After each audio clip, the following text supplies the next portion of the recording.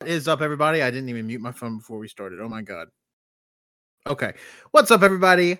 Tanner here, part of the All You Can Hear podcast network, whatever you want to call it. And today I'm bringing you something a little special. I figured I've watched a ton of wrestling this year. And we are just halfway through the year. So I figured I would bring you my my wrestler of the year list so far. It's 100 wrestlers. So, buckle up. It's going to be a long one. I got a beverage here. It's a Sunkist Zero Sugar. So don't think, we're getting toasty. Not today. Just a few parameters, I guess, before we get started here. I don't claim to have watched everything. I feel like I've watched a lot this year, but I'm not an insane person, just not able to watch everything. There are a ton of gaps I want to fill in before the end of the year, before, say, the Chris 100 or just my personal list or other, end of the year wrestling related award shows I may be affiliated with. I want to, fill in some gaps. I'm trying to think what else. So also I went from January 1st to July 1st solely because we, Colt Winslow and I went to ICW No Holds Barred in Chattanooga a couple weeks ago, and it was June 30th and July 1st. So I feel like discounting one of the shows I just saw live, it just felt like a weird cutting off point. And there was a major WWE show that day, so it just felt weird. And plus some people made some very strong cases seeing live. So I'm just throwing it out there. It's not January 1st to June 30th. It is January 1st to July 1st. For this list only, you can complain about, it's not, that's not 6 months, it's 6 months, whatever. Just is how it is. That's how I'm doing it. I will have timestamps. I'll try to have timestamps for 100 through 76, 75 to 51, 50 to 26, and 25 to 1, maybe even 25 to 11, and then the top 10. Just kind of depends how long-winded I get about some of these wrestlers. Some of these wrestlers are just not going to be a whole bunch to say, or others, especially as we get higher up into the numbers, I have legitimate cases for. So, I guess without further ado, we can get started. I'm also going to be throwing out match recs. So I realize that's going to be a lot, throwing out match recs for 100 wrestlers as we're going through this list. So if you ever just want to be like, hey, you mentioned this guy, and I can't, I'm not going to scroll through 3 hours of podcast to see what matches you recommended. I don't remember. Can you hit me up? You're always free to hit me up, Tanner1495 on Twitter. And I guess that's it. My spreadsheet with my final ranking will be linked in this podcast. I'm not going to tweet it out. Please give us that engagement on the podcast. This list will not be tweeted out by me anyways. I mean, I guess if you click on the podcast and tweet it out yourself, it's, kind of fucking weird, but your prerogative.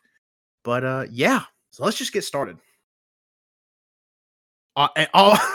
Last thing I want to mention, there's no honorable mentions for this list, just because it's already 100 wrestlers. It's already a lot. So without further ado, let's get started. All right. So my number 100, I think I didn't mean for this to happen. Oh, I guess I should also mention there is no math based in my rankings. I know some of my friends, they keep spreadsheets. It's like, well, a 3-star, and I did it for a year, and I do love the math component of it. But at the end of the day, I feel like for Wrestler of the Year, it really does come down to gut feeling. Like, somebody can have matches that are better than another wrestler, but I can enjoy another wrestler more. And we'll probably, you're going to see a very clear-cut case for that here, like literally with 199. So I just want to say, like, no numbers involved. This is a 100% like wrestlers that have stood out to me and have made a note in my mind at some point throughout the year, with no numbers involved. Like, obviously there is some match consideration to go into it. Like, I can't put a wrestler that I've seen one match from at number 1, just not possible. But otherwise, there's like no numbers based. All right. So here we go. After that long preamble, we can get to it, and there will be a timestamp for that too. All right. Number 100, I have Will Ospreay. I know what a bunch of people are thinking right off the bat. Oh, Tanner, isn't he in your match of the year? Yes, that is correct. However, I've seen 2 Will Ospreay matches this year, both against Kenny Omega, the Wrestle Kingdom match and the Forbidden Door match. The Forbidden Door match, as of right now, is my match of the year. Correct. The Wrestle Kingdom match I thought was great. I didn't have it at like match of the year level. I don't even think it's like the best match of the first week of January from this year. Like, it's at this point, it would probably be, God, maybe top 30 of the year, top 40 even. So 2 great matches. However, I really can't get into some of Ospreay's work. I understand that like he is heralded as a fantastic wrestler. There are some critics that, based on their metrics, he's like the greatest wrestler ever. I don't see it. Whatever. I will say in both the Omega matches, I did enjoy his intensity. He bought to those matches. He bled great in both those matches, especially the Forbidden Door match. I think that the Tiger Driver 91, Stormbreaker 93, whatever the hell you call it, I think that discourse is stupid. Like, whatever. Like, tons of things to not like Will Ospreay for. I don't think that's one of the reasons. So I mean, that's it. I knew I had to have him on this list. He is a wrestler I never think about. He is, like I said, he is in my match of the year. I would be shocked if a match dethrones it without, currently as of like no rewatches for the year. But I don't think about it. He leaves no impressionable mark on me through time. And I guess that is a way of saying that match could fall on a rewatch. But as of right now, that is my match of the year. And that is why Will Ospreay sneaks onto the list at number 100. All right, let's see. Number 99. Everybody's favorite WWE superstar. We got Bad Bunny.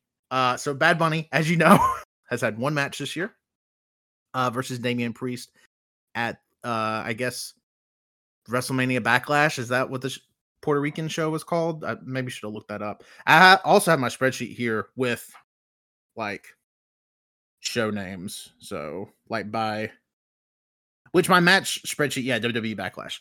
All right, so, I mean, he's, like, a super great, like, face in peril. Like, the crowd reaction alone, the match could have been dog shit, and with the crowd reaction and the entrance he had, I probably would have put him on here at number 100. So the fact that he had a legitimately great match, probably the best match of Damian Priest's career, and I've been watching him since like Monster Factory days. Like, I've been watching him for a bit. And not to say he was any slouch in it. He also had a fantastic performance. But Bad Bunny was just incredible in that match. The way the crowd connected with him, it was just really special to see. Probably second best WWE match of the year. I can think of one I would have ahead of it handedly. But like, at worst, this is the second best WWE match of the year. I can see an argument for Usos versus KO and Sami Zayn from WrestleMania ahead of it. I personally don't have it as high as this. I would have that maybe 3 or 4.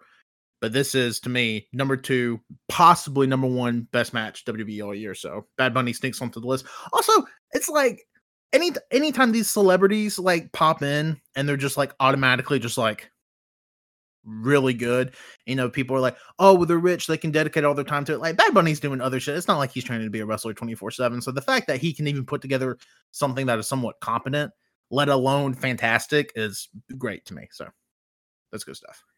Number 98, we have one of my favorites of all time. Just he's so good. I love him anytime he pops up. We have Yutaka Yoshi, who has not wrestled a ton this year. I've seen a couple, but the one match that stands out to me is it's a 6-man tag from February 26th All Japan show. Nagata, Yoshi, and Yuma Anzai, who is like All Japan's latest like trainee. Really good. He's been wrestling for like a year and a half, but he's like already gotten a Triple Crown shot. He's really good. If you're not paying attention to All Japan this year, this list hopefully will change your mind. Versus Suwama and the Saito brothers, Jun Saito and Rei Saito. Phenomenal match. Yoshi, anytime he matches up with pretty much any other big man, he has lost weight, so he's not like at his like peak bulk since, you know, like his heyday, whatever you want to count his heyday as. But he is still phenomenal. I would say he's just as agile as ever. And the fact that he can still put on these great performances when needed, the 5 times he's maybe wrestled 5 times last year, is just really awesome to see. I love to see it. And yeah, I mean, that's pretty much all there is to it. This match, I went 3 3/4 on it, but that's what gets him on the list. And you may be wondering, oh, well, how does he end up at number 98 over Bad Bunny, who's 99 with a 4.5-star match, and Will Ospreay at number 105? Again, gut based. Who would I rather watch more than Bad Bunny and Will Ospreay? I'd rather watch Yutaka Yoshi. So that's that. Number 97. Maybe a little bit controversial. Probably is. Not like the best human being ever. We have Necro Butcher. Like, look, bad dude, he can still wrestle. He's still highly entertaining in a wrestling ring. Hate the fucking gimmick. Which is what stops him from ending up any higher than 97. But I mean, he still punches. He still has one of the best punches in the business. Still, you know, will bleed like a madman. I desperately, I wish I could have watched, and that is one huge blind spot you will see on this list is 95% of like my Big Japan viewing I just haven't been able to do this year. I just haven't gotten Big Japan core, for being honest. Just haven't gotten it. But he had a tour over there, so Necro Butcher. I have 2 matches. He wrestled Schlock. He wrestled Dilf Boy. If you're not going to watch him, whatever. I'm not going to talk you into it. But like, if you are interested to see what 2023 Necro Butcher looks like, not as bad as you would think. And it, you know, so that's, you know, maybe watch the match on mute because it's a little problematic. All right, number 96. We have Shuji Kondo. So, and I know that name wasn't mispronounced, but if I do mispronounce the name, I do apologize. You know, just kind of comes with the territory. Had a hell of a run in Noah as like just the big Congo Junior the first half of the year. So I mean, really, pretty much anything you watch him in is at least entertaining. I'm trying to see here like specific matches like I've made note of. Like I do have one Dragon Gate match. It's Yamato, Shuji Kondo, Naruki Doi, Doi, and Don Fuji versus like the younger generation of the Dragon Gate guys. So you have like Nagano and Minorita. Like that match is a ton of fun. It's just like the Dragon Gate veterans versus the Dragon Gate like rookies. Ton of fun. Again, just as the big junior in Congo. Noah ran like a Congo and Noah native roster tag tournament at the beginning of the year, and the final match is Satoshi Kojima and Shuji Kondo teaming up against Nakajima and Yoshioka, and that match is phenomenal. I still think that may be one of the most underrated matches of the year. I think you should take time, go out and watch it because it's great. But he's been consistently fun in everything I've seen him in. He hasn't had he's the 4th guy in that match, but he's still good. He's just like number 4 in that match, and he has been consistently good all year. Number 95. It hates me or pains me to have him this low. I wish I could have found a higher spot for him, but we have Hiroshi Tanahashi. Look, I know I love Tanahashi. I think he's genuinely, for a best of the decade, like 2010s list, he would probably make like top 15. Yeah, I mean, I know people for greatest wrestler ever would have him top 25. Maybe the Sunkiss wasn't a good idea because now I'm burping. Would maybe have him like top 25. He's still good this year. It's just pains me to why, like, he's clearly like has slowed down to like a screeching halt. Like his knees just can't keep up with him anymore. He still has all the charisma in the world. He still has very good matches this year. I've enjoyed all the never 6-man title stuff he's done. I think that match with MJF at Forbidden Door was a pile of doo-doo. I don't completely blame it on him, but he was in the match. So, and I just think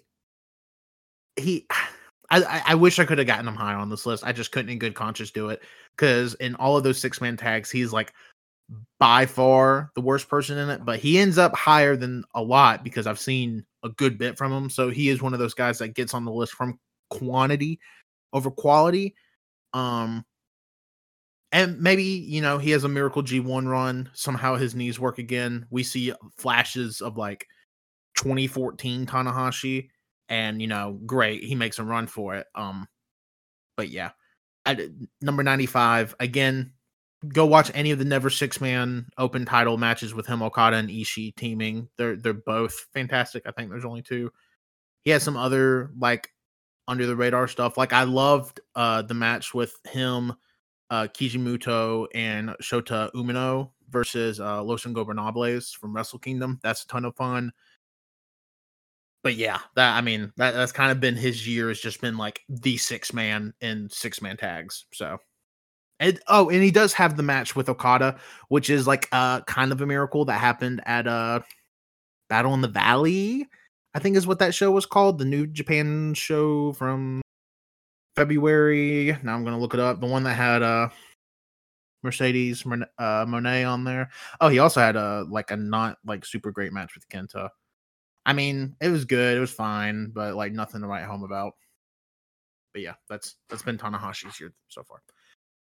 At number 94, we have, I'm sorry about this, I do not know how to pronounce his first name. I want to say man, Thanomsak Toba. In case you just can't not visualize, like, what the hell did Tanner just say? He's the guy that will occasionally show up in DDT with the boxing gloves. He does the boxing gimmick. He's real fun. But this year he has shown up in DDT once, but he really made his case for me with there's a tag match from Gone Bear Pro from January 28th. It's Mizuki Watase and Tyson Maiguchi versus Ken Oka and Toba. That is a phenomenal tag match. One of my favorite tag matches of the entire year. Just a ton of fun. I highly, highly recommend. It's on YouTube for free. Like, I think every Gone Bear Pro show is. So definitely seek it out. The name of the show is, well, shit, I just had it up. Name of the show is Gone Bear Pro Transporter 2023. So you should watch that. One of my favorite tag matches of the year. Also has a match with Drew Parker at one of the Baka Gaijin shows. That's pretty fun, pretty short. And then he has a 6-man tag from DDT that I thought was quite fun against Toy Kojima, Shinya, why did I say that? Shinya, Aoki, and Yuki Ueno versus Sakaguchi, Toba, and Hikaru Mashida from Sweet Dreams. Same show as Hino versus Higuchi, which we'll talk about later. But yeah, all 3 of his, anytime he makes tape, you should watch him because he's just wildly entertaining. He has such a great charisma about him. And if you like punches in wrestling, well, he delivers in spades. Let's see. Number 93, we have Kosei Fujita. He has made his case really off of just a couple of matches. So we have here, give me just a moment. So he has a match against the Noah Young Boys from the New Japan Noah Wrestle Kingdom show. He teams with Oya versus Ozawa and Yano. The Noah Young Boys, not like, Toru Yano, but which is a ton of fun. Highly recommend everybody check that one out. He just has like such a good grasp on everything. I hope to God they make him a heavyweight. I'm not sure if they will. He also has a great match. He teams again with Young Lions, Nakashima and Oya once again versus Suwama and the Saito brothers from the February 19th All Japan show. Super awesome. And I believe he has another appearance on an All Japan show.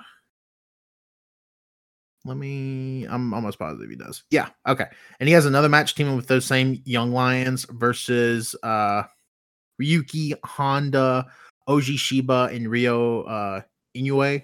Again, I'm sure I'm butchering those names, but it's from the All Japan Champion Carnival Finals night, night 10 for those looking. Super fun. I mean, he's just like constantly the standout in all those matches. I really need to go through one blind spot I have. I think they ran like a miniature Young Lions Cup earlier this year. They did essentially a round robin tournament with all the New Japan Young Lions.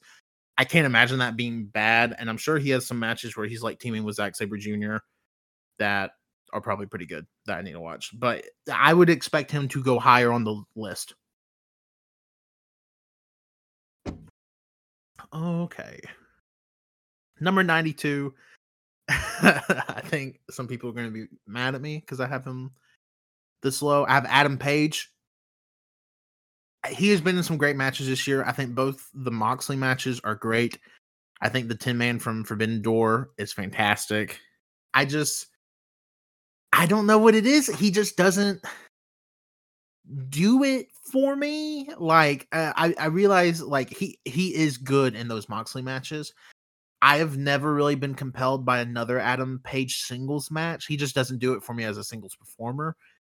And like for instance, in that 10-man tag, he was maybe the 9th best guy in the match. Like, and like nothing against him. It just doesn't work for me. And every wrestler doesn't have to work for everybody, whatever. The character itself, I should like. It seems like something I would like. I just sometimes it doesn't connect there. And he has a lot of stuff I like. Like I said, that the second Moxley match from Revolution, I guess, yeah, Revolution, fantastic, in my top 10 for the whole year. Their match from Dynamite from January or whatever, fantastic. Like I said, the Forbidden Door match, fantastic. It's just it's not connecting somewhere. There's a loose end, just not doing it for me. So that's why he makes it onto the list at 92. I should also mention before people are like, oh, they're too low on the list. All 100 of these wrestlers on this list, I genuinely enjoy to some extent. I'm not going to say like they're like this list. I'm like, oh hell yeah, like some number 100 doesn't excite me as much as number 1, but number 100 is better than a whole hell of a lot of wrestlers I've watched this year. So it's just because it's just one of those things, you just I don't know. I'm trying to make excuses for probably comments I'm making up, but all right. Number 91, we have Masato Tanaka. His case, somebody else I would like to have gotten higher on this list. He had a great title match with Masa Kitamiya from the New Year's Day 01 show. He's had a few appearances in Noah here and there, but that Masa match is really like the match you need to go out of your way to see from him. Somebody I would like to get higher. I have a huge 01 backlog I need to make my way through from the first half of the year, not even to mention that the Fire Festival is going on right now. So that's like 6 or 7 singles matches that will probably add to his case. So that's all I can say, but definitely go out of your way to watch the Masa Kitamiya title match from January 1st. It's great. Number 90 is a wrestler I'd never heard of prior to this year. We have Crazy Zako on the list. So if you don't know, there is a wrestling promotion called XGF. It's like a backyard deathmatch fed in Japan. He had a match with Monster Halloween. Highly, highly, highly, highly recommend you go out of your way to see it. I'm not as high on that match as others. But like it's great. It's phenomenal. Everybody should watch it. He also has a 9-man tag at the CWP NKW AZW Wrestle in Japan Fest. Like it's like an indie, not even an indie. It's like the amateur scene super summit. It's 9-man tag. Let's see. I'm trying to remember who's all in it. It's like you're never gonna have. I'm not even gonna tell you the participants in it because it doesn't matter. But Crazy Zako is great in it. Everybody in that match is fantastic. if you want a link for that show, hit me up. It's on YouTube for free, but so you can search it. But like, if you just can't find it, because it may be in like proper, like the title may be in Japanese, I'm not sure. So hit me up because I do think people need to watch this match. It's interesting rules. It's very like they're pulling billboards. Oh my god, clipboards off like ropes, and people are coming in here, there, everywhere. It's goofy, but it's like also like a really well worked match. So I highly recommend going out of your way to see it. Again, I will help you find it if you need help finding it. All right. Number 89. Kind of like the king. I guess people will take that one way or the other. We have Senshiro Takagi, owner of DDT. I love Takagi. He never fails to not make me laugh. So just seeing him is always a treat, but he has some of my favorite performances, like pandemic era DDT. Like he had a ton of fun stuff. He had like a match in a warehouse with Abdullah Kobayashi. That was a ton of fun. Him and Dino did like a proper like Street Fighter Tekken like match with health bars and everything, like right at the very start of the lockdown in Japan.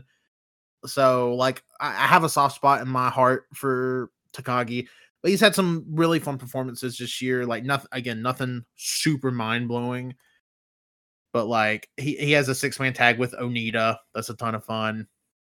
He has a match where he teams with Abe against Chris Brooks and Takeshi Masada, which was like one of DDT's newest trainees. Trying to see if anything else here that like really stands out. Nothing else that like really stands out, but he has a lot of fun matches. So like he has a floor for me where pretty much anything I watch him in will at least be like good.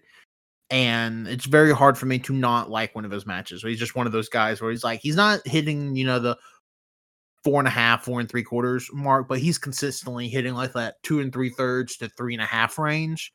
That's just like that consistency builds, over time. And if I end up watching 40 matches of his this year with an average of say 3.25, like, I mean, that's a great year in my opinion. Okay. Let's see. Up next, first wrestler I've seen live this year. Yes. Okay. Number 88, we have Gringo Loco. Kind of like, I guess, indie lucha extraordinaire. At least on the American scene this year. Saw the match with at GCW Take a Picture live against Aries. Ton of fun. Also has shit. Where am I at? Also has like the Vikingo match. I haven't seen the Commander match. I believe it's against Commander. I haven't seen it yet. But I mean, he does his style better than like anybody else should. Also, like the best base in wrestling. So just based off of that, I need to get him on this list. So yeah, he makes the list at 88. Number 87, another like US indie mainstay. We have Brian Keith, who has a phenomenal match with Kevin Koo from this year. I'll get you a date for it. It's in Time Bomb Pro. I think it was in January or February. It's in my like 4-star plus match thread on Twitter. It's from January 12th. And I believe I also have a link included because it's on YouTube for free, or at least was. Time Bomb Pro, Holiday All Hell, from January 12th.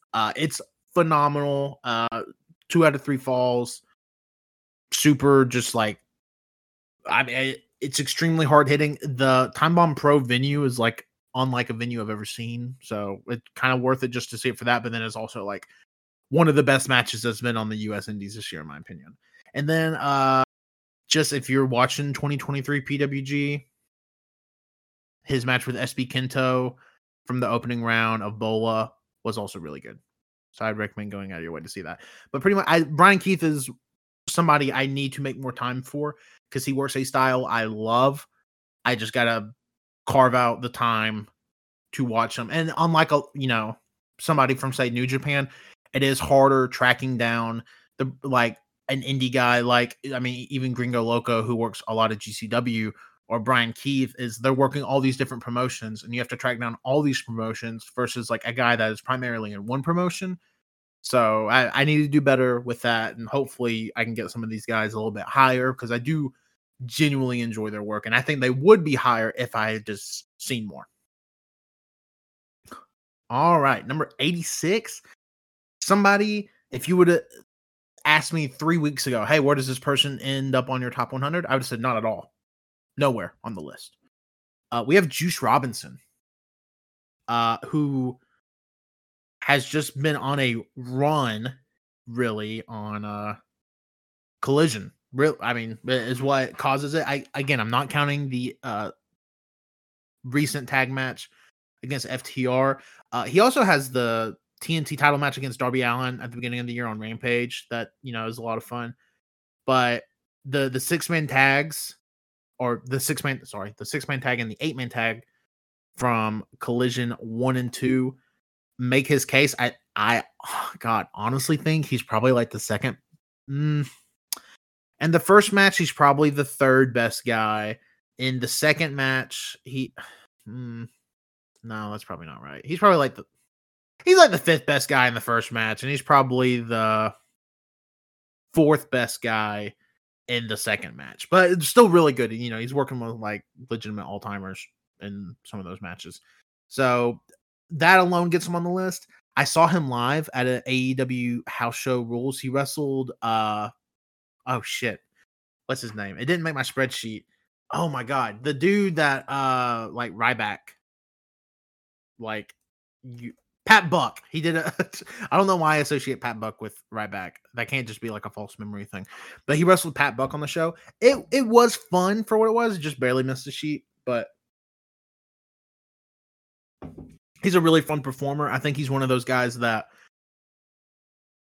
he went from NXT to New Japan. Now he's back on like American television. I think working that American TV style after doing like the crazy 20-25 minute epic New Japan kind of house style has really helped him. So I think he will only improve on this list unless something happens. And I've already heard great things about the FTR match. I've tried not to watch any matches from outside of my window before I put this list together, because I didn't want anything, fighting against where I had people. But I heard that match was great. I think they have a 2 out of 3 falls match coming up, maybe by the time you're hearing this week's Collision, maybe next week's Collision. So I can only imagine his case is only going to go higher. Up next at 85, we have Virus, somebody I really wanted to get higher on this list. It's just, again, I haven't seen enough. I think I've seen 4 matches with Virus in it so far this year. All the Lightning matches are great, or are fun for what they are. But if you really want to see like a great Virus performance, you need to watch the Blue Panther match. It is great. It blows my mind that like people can do that, especially like, you look at Virus, you look at Blue Panther, you're not looking at like your typical idea of an athlete. They're doing shit I could never in my dreams dream about doing. And then they're just like killing it. It's a phenomenal match. Highly recommend everybody watch it. But anytime you see Virus, you're guaranteed like he's again one of those guys. Floor rating of a 3. Like you're just not getting out of there not being entertained by him. Even if the match itself isn't 3, his performance is at least good. So I like anytime you see Virus, just watch it. You're not going to be disappointed, but definitely go out of your way to watch that Blue Panther match. It is good shit. Number 84, somebody else that really probably the first case of a guy outside of 100. Well, even then, that's not even the case.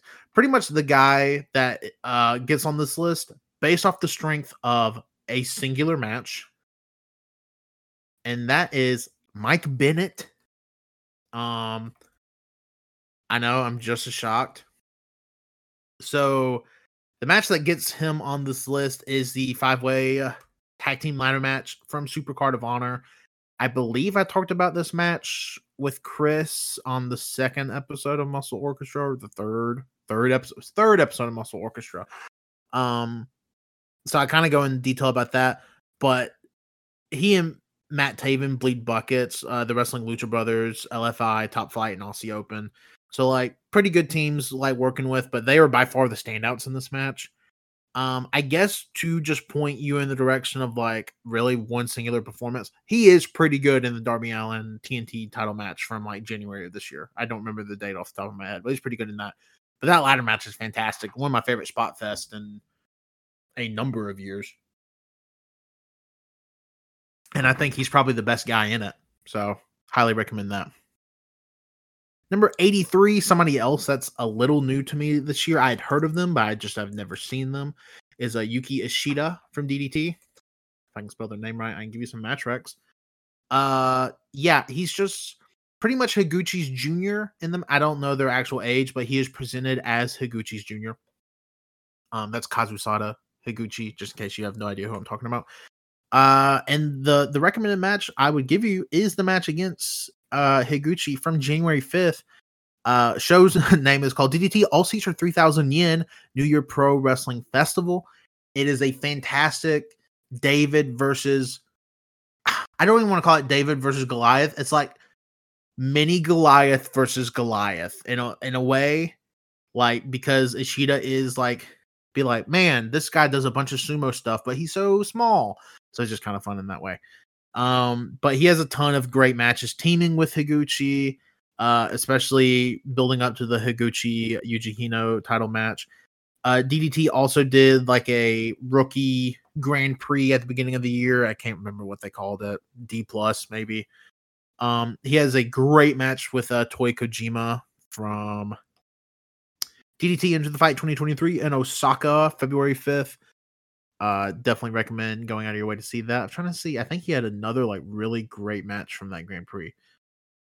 I mean, all his matches from that Grand Prix are good. I feel like there was one more that was like at that great level, and I guess I'm wrong. But yeah, go check him out. He's great. He's fantastic. I think you'll fall in love with him. Number 82 is again another one of my personal favorites. I'm sure a lot of people will disagree with me even having him on a top 1,000 list. But we have Takao Omori. So much fun every time I see him. I cannot just not put him on this list, but I do think he has had a couple of legit great performances this year. Has a great match with Suwama, night 5 of the Champion Carnival. Has the Shuji Ishikawa match from night 6 of the Champion Carnival. Also near that great level. Shotaro Ashino, super fun match in the Champion Carnival. The surprising one is the Manambu Soya match from the Champion Carnival. Was a ton of fun. Pretty much his whole Champion Carnival run, I would recommend.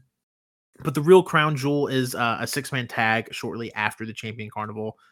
It's actually at the show after the finals. Superpower Series Day 1, All Japan, obviously. Miyahara, Ishikawa, and Nagata versus Suwama, Kojima, and Omori. Tons of fun, just like a classic 6-man All Japan heavyweight tag match with some very good crowd brawling, great control segments. It's just great. Everybody really put on their working shoes after working like a fucking round robin, because everybody in this match besides Nagata worked the Champion Carnival. And I don't think this is even too much after the finals. Yeah, this is 6 days removed from the finals, so it's just a ton of fun. Like he's great, but you should watch him. He's fantastic, and honestly, probably moves better than like a Tanahashi, which is crazy to say.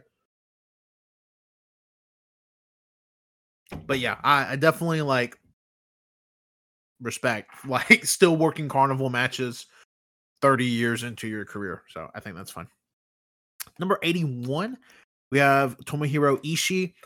Somebody that I feel like has dropped off. I probably have him lower than people that I've seen more of him would have him.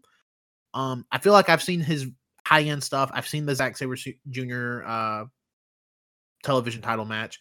I've seen the 6-man tag matches. I haven't seen like I know he had the US matches. I haven't seen the Moxley match. So he probably would end up higher on this list if I had just taken the time to see more. But he's not like really exciting me like he has in years past. Like at this point, I have seen the Tomohiro Ishii match. And unless he is fighting different opponents, which again, I should have made time for that Moxley match because that very much sounds like a match that would be my shit. I'm just kind of not interested in it. So, but he's been like very good to great. He's awesome in that the Forbidden Door tag match. I'm trying to think if he has like anything else like super crazy that I haven't seen. I don't believe so. I think he's kind of been like kind of muted in New Japan this year. I couldn't even tell you who's in his G1 block. I want to say he's in the same block as Shingo and Eddie Kingston. Eddie Kingston match will probably be fun. But yeah, don't even get me started on those G1 blocks. I have a whole. I don't get how you can have 32 people in a tournament and just every block is not great. But yeah, I'll get into that some other time, maybe. Number 80, we have Yuji Nagata. Again, somebody else I would have liked to get higher on this list. Few matches.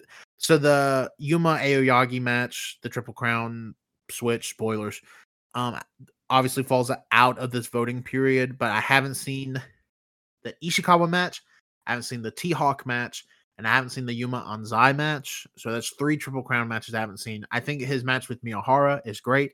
That tag match I pointed out earlier, I think is great. I think he has been fun anytime he has popped up. Oh, his Blue Justice show main event. I think it's him, Wado, Tanahashi, and Kojima against Miyahara, both Aoyagis. God, who else is in it? Oh shit, I thought I could think of it on my own. God, who's in it? It is Anzai, Yuma Anzai. That match is a ton of fun. He's been consistently good, fun all year. It's just one of those things. Like I just haven't seen enough. He probably would be at least 10 spots higher if I had seen those matches because I've heard good stuff about the Ishikawa match. I haven't really heard a whole bunch about the T-Hawk and Anzai match. I think it's just because a bunch of people I follow don't watch All Japan. So, yeah. Number 79, we have the man, the myth, the legend, the one they call Sting. Sting is somebody else I wish could get higher on this list. I've seen 2 Sting matches. I probably should have pulled up Cage Match before this started too. Because I don't think Sting has maybe only he hasn't wrestled much this year. I know he has the tornado tag with Jericho and Guevara with him and Darby. I don't know if that match happened after July 1st or if that happened. I don't know if that happened the Dynamite after Forbidden Door or 2 Dynamite. Okay, it was the Dynamite after. But yeah, like I'm looking, he just hasn't wrestled a ton this year. He's wrestled 5 times this year. And I've actually seen 3 of these matches. I thought the match teaming with Orange Cassidy and Darby against Butcher and the Blade and Kip Sabian was fine. I think he really makes his case with the Muda match. Darby, Muda, and Sting versus Akira Hakuchi with Jinsei Shinzaki and Marufuji. I think he really makes his case with that match. Here, because I'm so sad to report, I hated the Forbidden Door match. I thought it was so I don't blame it on him. Like he was not sloppy in it. In fact, he takes some absolutely insane shit in the match. So I don't put that blame on him. But yeah, the match just did not do it for me. Again, I probably should have tried to have fit in the Mogul Embassy match and the tornado tag, and he probably would have gotten higher. It's just again, I that's on me. But those matches will be watched eventually. Just like not before this. Number 78, we have Rikiya Fudo. Somebody that I got pointed to last year. He made a run in Capture. Had a great match with Naoya Nomura. There we go. capture has kind of been like on and off, has been going from like extreme indie to like 0-1. Actually did a couple of All Japan tours a few years ago, teamed with Ryoji Sai. Again, I'm so sorry for like every name in this podcast. But did a real world tag league. He was great in, by the way. I went back and watched a few of those matches like after I discovered him last year, and he's phenomenal. I'm like, oh my god, how has this guy been out of my life for so long? He's like just a real big dude that works like a style that would fit very well into like strong division Big Japan. But he is now signed to 0-1, and is working 0-1 like regularly. Like he's in the Fire Festival, so he's somebody I could see getting a decent bit higher. But he has a match with Daisuke Sekimoto at the beginning of the year that is great. Has a 6-man tag from right before the Fire Festival. That's like a Fire Festival preview that is really, really good. But that Sekimoto match is like, I don't want to say next level because it's like it's on that precipice. It's a great match, but it's a match I wouldn't consider a match of the year like contender outside of like January, which is when it happened. So yeah, but ton of fun. Again, somebody I could see going much higher. I just gotta watch more. Number 77, we have the cleaner, Kenny Omega. Again, I know you're gonna be like, wow, so you just actively don't like the two wrestlers in your match of the year? Not the case. I just, again, Omega is not a wrestler I constantly am just like, oh man, I gotta go on my way to see this Omega match. And I kind of just have missed stuff from him this year, to be honest. He probably would be high on this list if I had seen more. I'd seen the Wrestle Kingdom match. I saw I'm trying to think off the top of my head, the New Year Dash show where he teamed with Okada, which is like kind of a cool moment, but that match is like a whole bunch of nothing really. And yeah, like he's good. He's had a good year. I just need to see more before like I fully like am sold on the idea of him like making top 50. And again, there with the gut feeling like that's going on to this like this not being numbers based, like it's just there's guys I like more. There's wrestlers I like more than watching Omega. So I'm not going to put a wrestler I don't like super high. Not to say I don't like Omega. It's just, semantics. And number 76, we have Wotan. I've seen one Wotan match this year. I know. I don't even know how many have made tape. I don't think many. It's the match with Demus, who we'll talk about here momentarily, actually. Yeah, if you know Wotan, you need to watch the Demus match if you haven't seen it yet. If you've seen it, you know why he is on this list. That is like one of my favorite performances of the year. Probably like a top 10 performance of the year. It's one match, so I can't like in good conscience put him much higher than this. I probably could have bumped him a few spots, but I can't in good conscience put him much higher. So we have him at 76. And on that note, we are going to take a quick break so I can break this up evenly, so I can give y'all timestamps and everything. So we will be right back. And we're back. But if you're listening, you didn't even know. I couldn't even have said anything. I may have not even have said anything, but I did because I don't edit these. It's just stream of consciousness. You're getting it to your ears. So let's just continue the list. That's going to be the 75 to 51 like chunk. All right, number 75, we have Masahiro Takanashi. Again, one of those guys. He has a maybe the most consistent wrestler on the planet. As far as quantity goes, if you were a numbers guy, I feel like Takanashi makes a top 5. Like honest to God, probably has wrestled nearly 100 times this year. I can actually get you a number real quick, and I'm sure Cage Match probably doesn't even have anything because he wrestles in some extremely weird places. Mainly wrestles like DDT, Choco Pro. Trying to think, he was on the few Baka Gaijin shows. I'm trying to say, let's see how many matches he's had this year. He has had close to 100. 73 matches so far this year.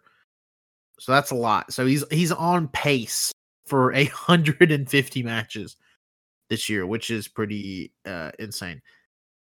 But yeah, extremely good wrestler. Like there's I honestly, he is a great wrestler. It's just there's more I need to see from him. He has a few matches here I'm looking at. I'm like, oh my god, I didn't even know these matches existed. I need to watch the Shuji Ichikawa match that barely made it in vote deadline since like the July 1st deadline ended.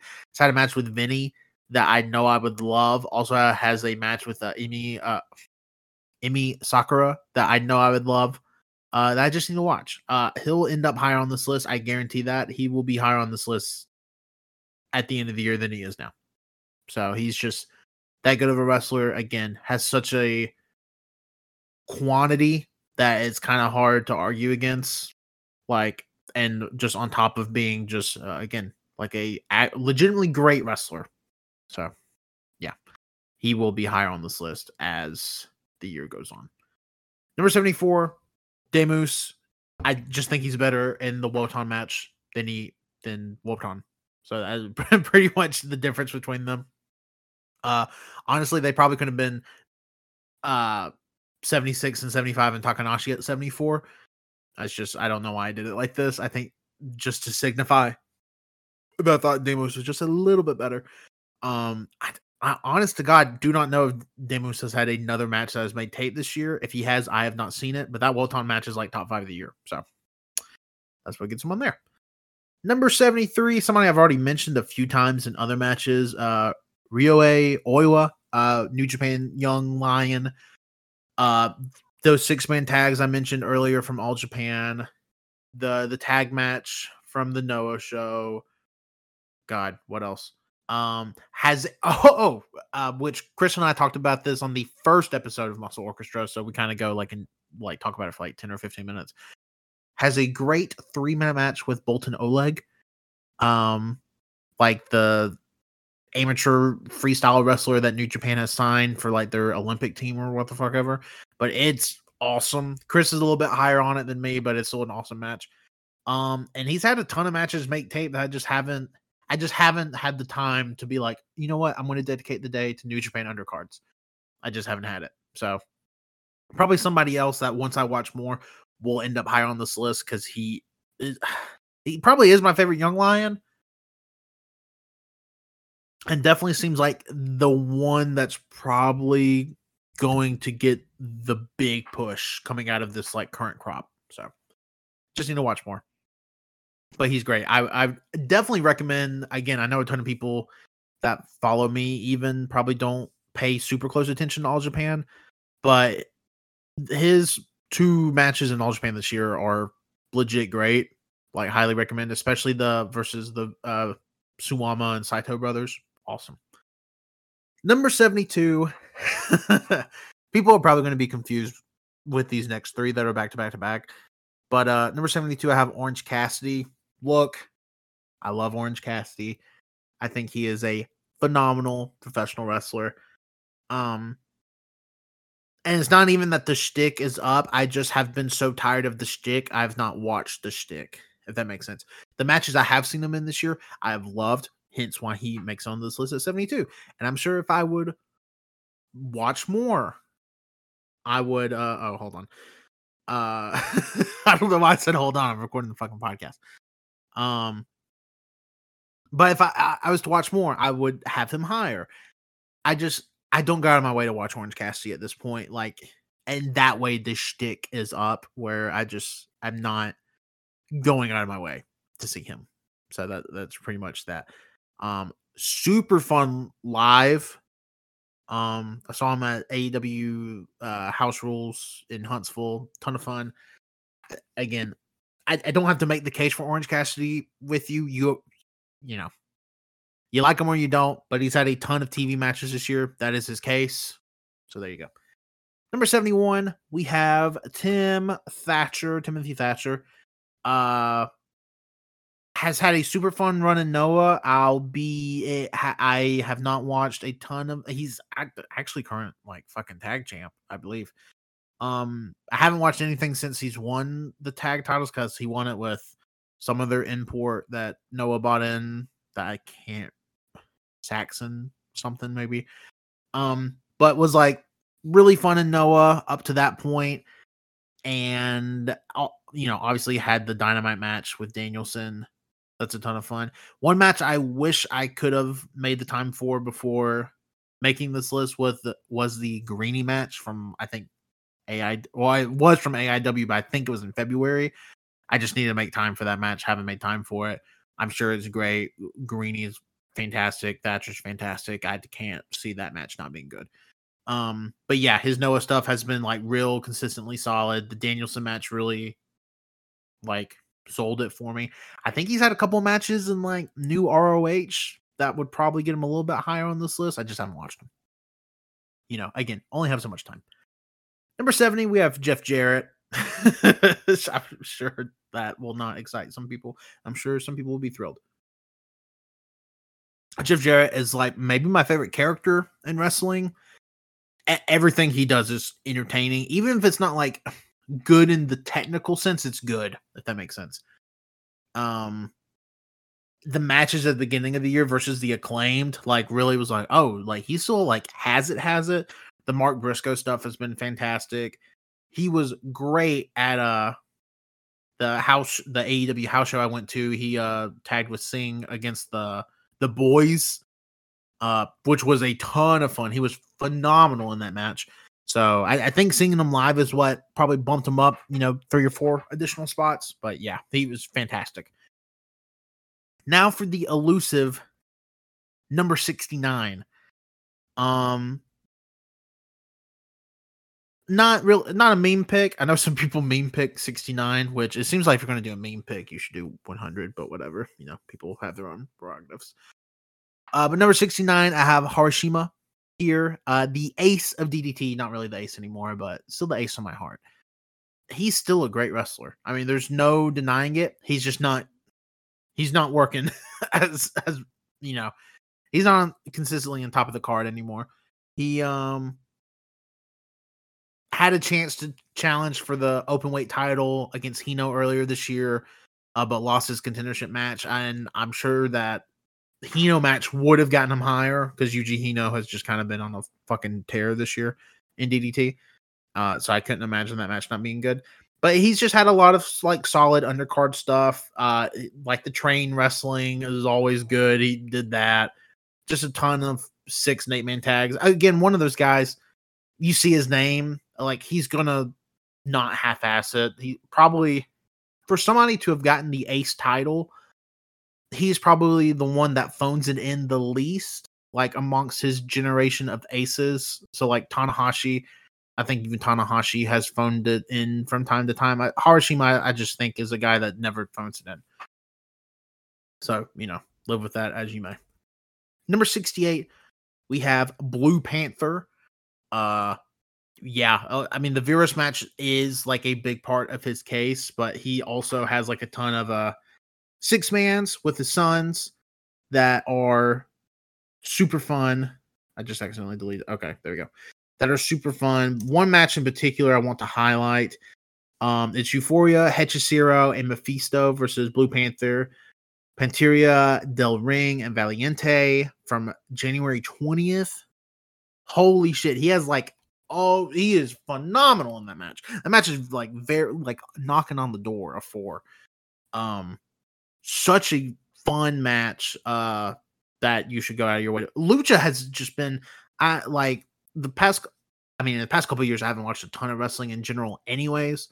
But even the wrestling I was watching, like pandemic era wrestling, I wasn't watching Lucha. And like there's so much shit I want to go back and watch from like CMLL Weekly. I don't know if it was as good. I don't know if they're just hot this year. But I mean, you'll see later on in this list, like there's guys I'm like, I feel like I need to have watched more of them because it feels like they got something special going on over there. I don't know. Maybe they just turned it on this year. I have no idea. But Blue Panther, phenomenal. Go watch that Virus match. Number 67, we have Masa Kitamiya. I already mentioned one match he was in, the Tanaka 0-1 heavyweight title match from the beginning of the year. It was really good. Also has like a really good match with Satoshi Kojima from, let me get you a date, February 5th, Noah Star Navigation, that y'all should check out. Also have a tag title match teaming with Inaba versus Segura and Kojima. That's really good. And yeah, I mean, he's just been kind of just fun all year. And I normally don't like him a ton. I mean, he's usually good, but he has a random match where he teamed up with an Inamura before they officially reformed the Tough. It's the Tough versus Saito and Yone from Noah Sunny Voyage 2023 Day 2, January 15th. Y'all should check that match out because they just beat the shit out of each other for like 9 minutes. It's really good.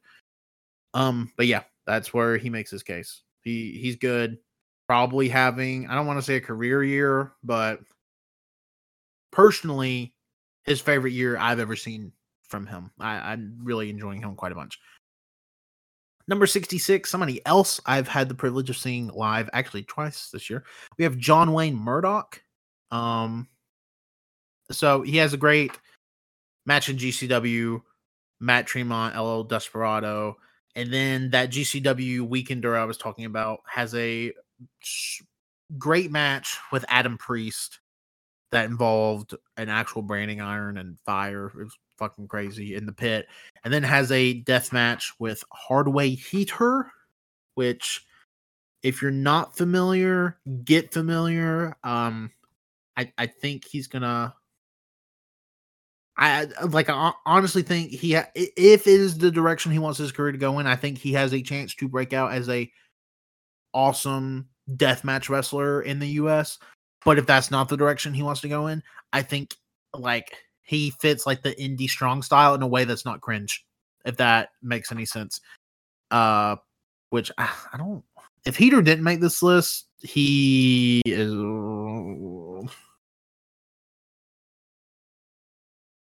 Shit, hold on.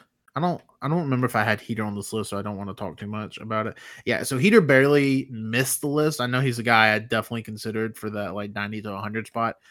I need to watch more because I literally had the first time I'd ever seen him was at those ICW shows I went to.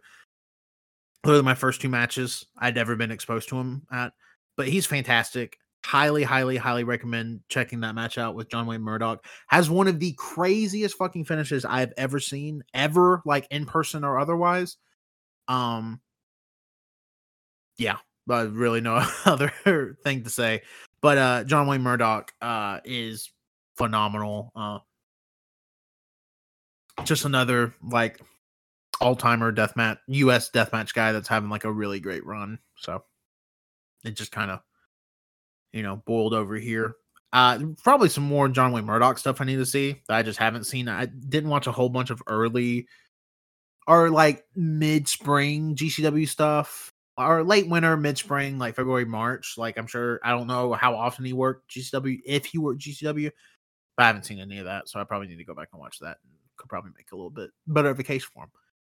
Number 65, I have Yuki Uno from DDT. Kind of the de facto leader of 37 Kamina since Takeshita has been in the US. He is consistently fun. I think he is like the DDT era, or not era, DDT heir to Kota Ibushi. I mean, wears the same fucking trunks as him, so whatever. But he's great, like super great charisma. Has had matches that for all intents and purposes should have been like not good that ended up being good or like very good. Hasn't had like a true great performance this year to me. And I haven't watched the Higuchi match from whatever the fuck.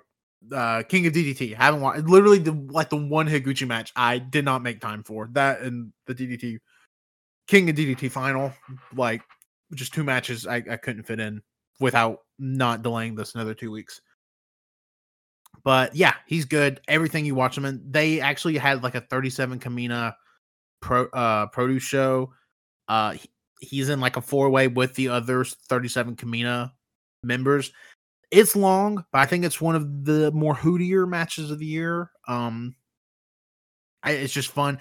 You have Takeshita calling in different rules for it. He's like, "Oh, now it's a tag match. Now it's a fatal 4-way. Now it's a 3-on-1 handicap match. Now it's it's just a ton of fun. I think everybody should watch that match. But ton of fun.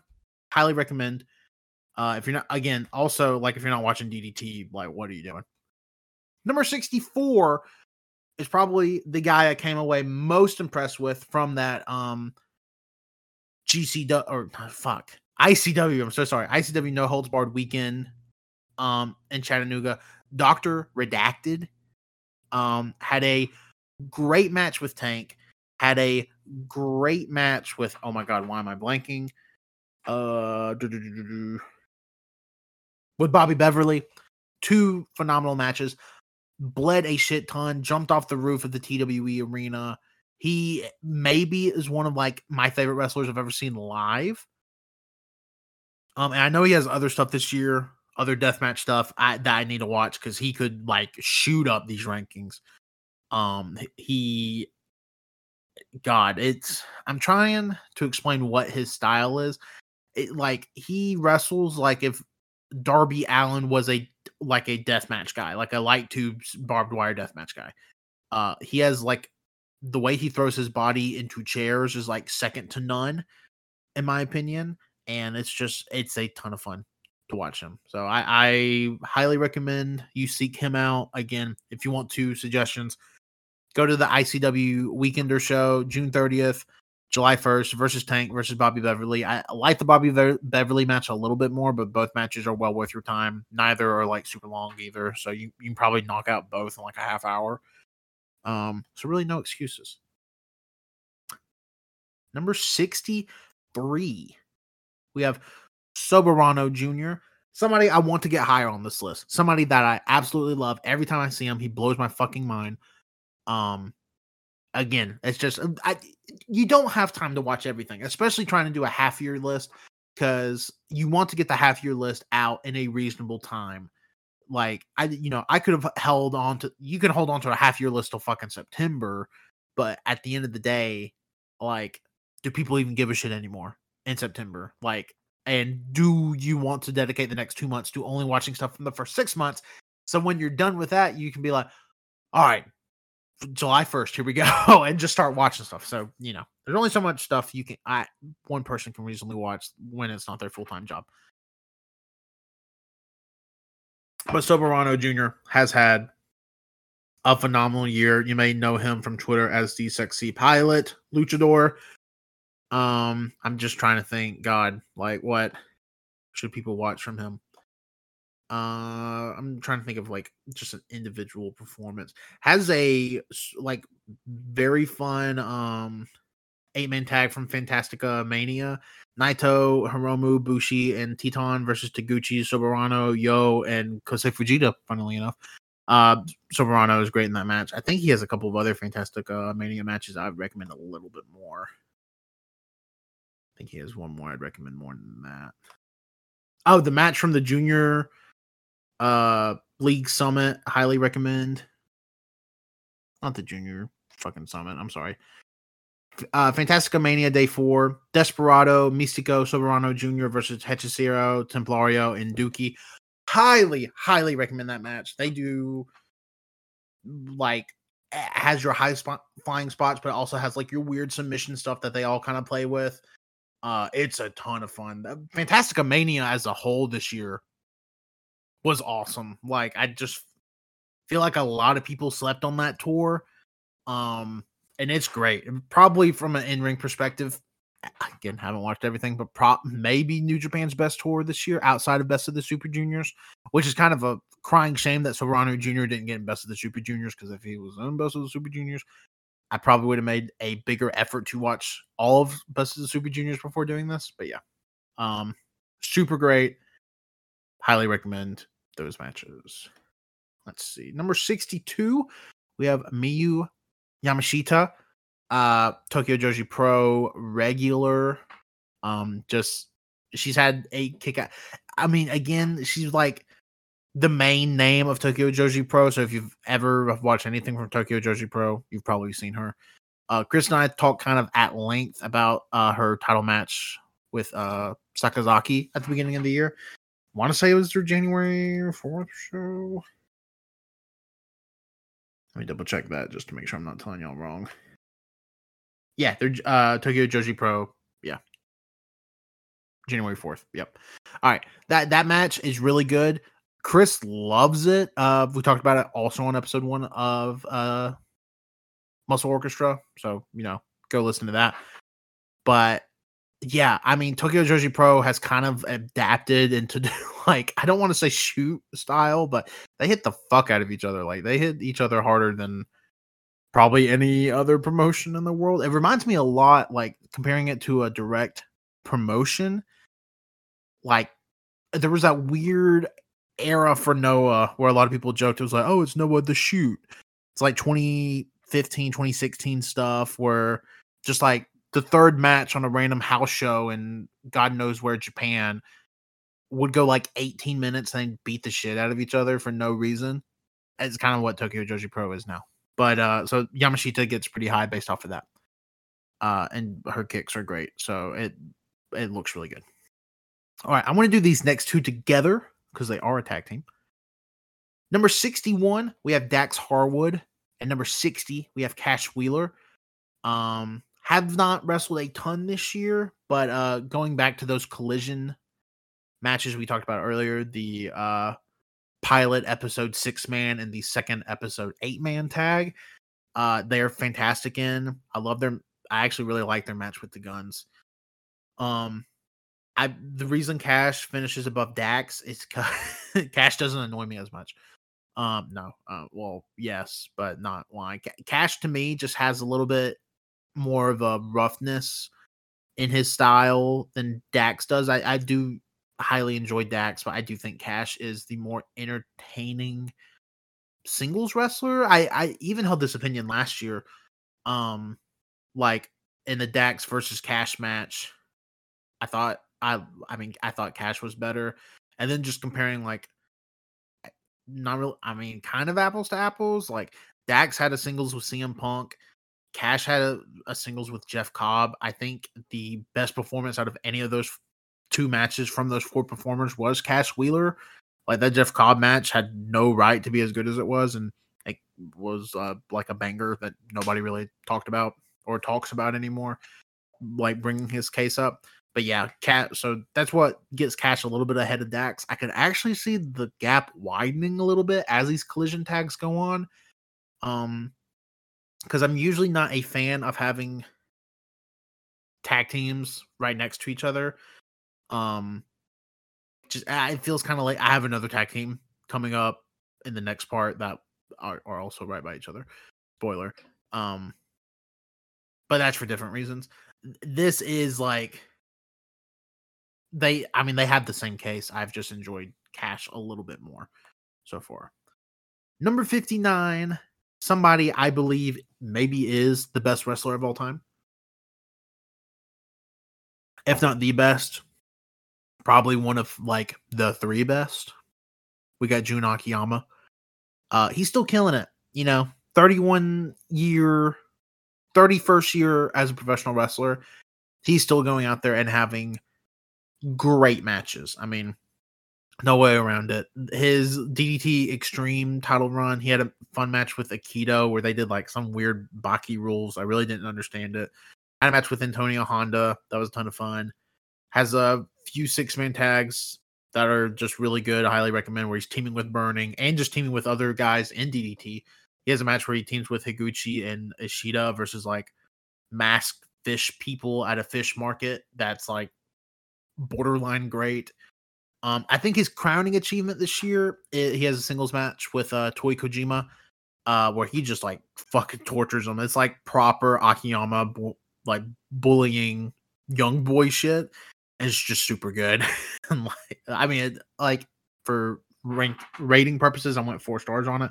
Let me get y'all a date on that because I actually do think everybody needs to go out of their way to see that.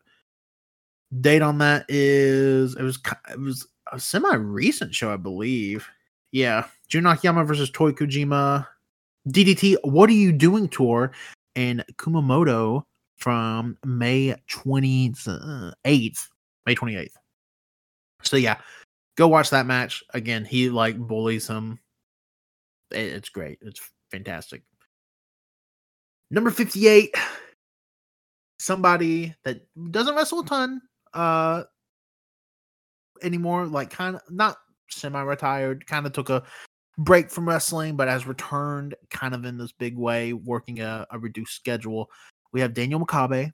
Y'all know my thoughts on Makabe. I mean, listen to whatever FKWABTs it was. I mean, we thought he was the best wrestler of the year one year. I don't even honestly don't remember what fucking year it was. 18, 19?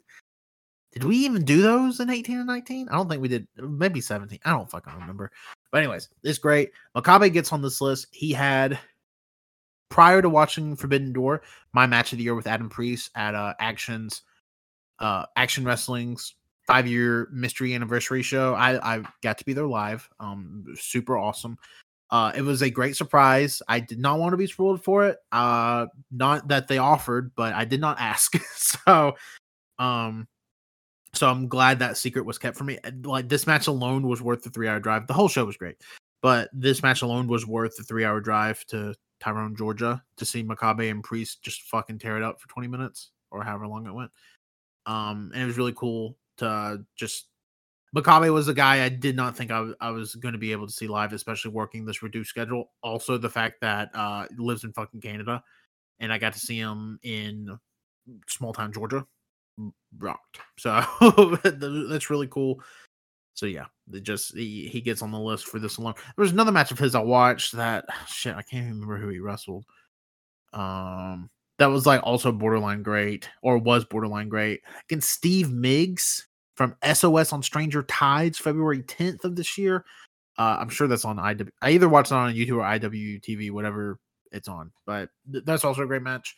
But the Makabe versus Priest match from Action Wrestling's 5-year anniversary show, you need to go watch. You need to make an effort to seek out and watch that. It is, in my opinion, the second best match of the year. Like, there's just no debating it. Like, and it could honestly, on a rewatch, I haven't started rewatching match of the year stuff. It could retake number 1, like from Ospreay Omega 2. I don't know, but yeah, it rules. Number 57, we have Chihiro Hashimoto. She's just killing it again. Surprise. She's a fucking fantastic wrestler, having another fantastic year. And I haven't even got to see like the super hype singles match with Shuri yet, so I haven't even got to see that. Let me see what I have here. The Mio Momono match, super fun. I'm like borderline great. I don't know why I'm saying fun.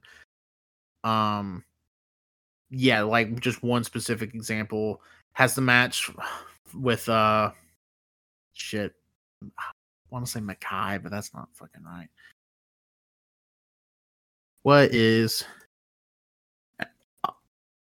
that girl's name from Stardom that she had the match with? Mirai. Okay, I was close. That match rules. Like, she just like throws Mirai everywhere from Stardom's 12th anniversary Supreme Fight, February 4th, if you want to know a date. But yeah, that match rules. The Momono match rules. But yeah, and just a ton of consistent stuff on top of that. One match I really wish I could have made the time to see was the match with you versus Suzuki and Akiyama from Fortune Dream. I haven't even got the chance to watch Fortune Dream yet.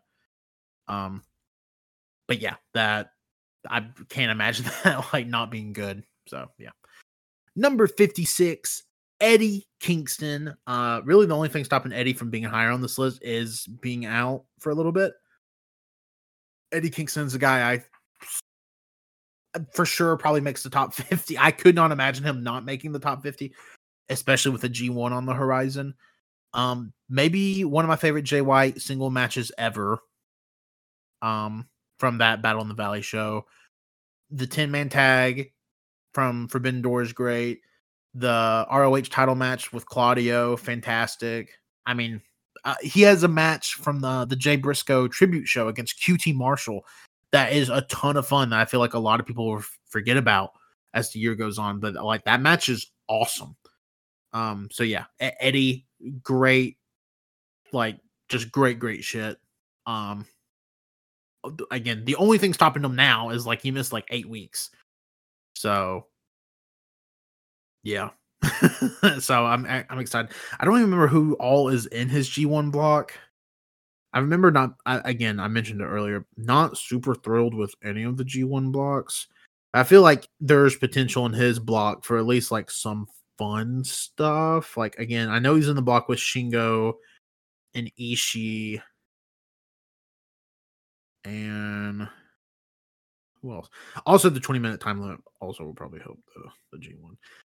Is there really not like a block lit? Here we go. So yeah, he's in the block with. Oh shit. Yeah, he's in like the worst block.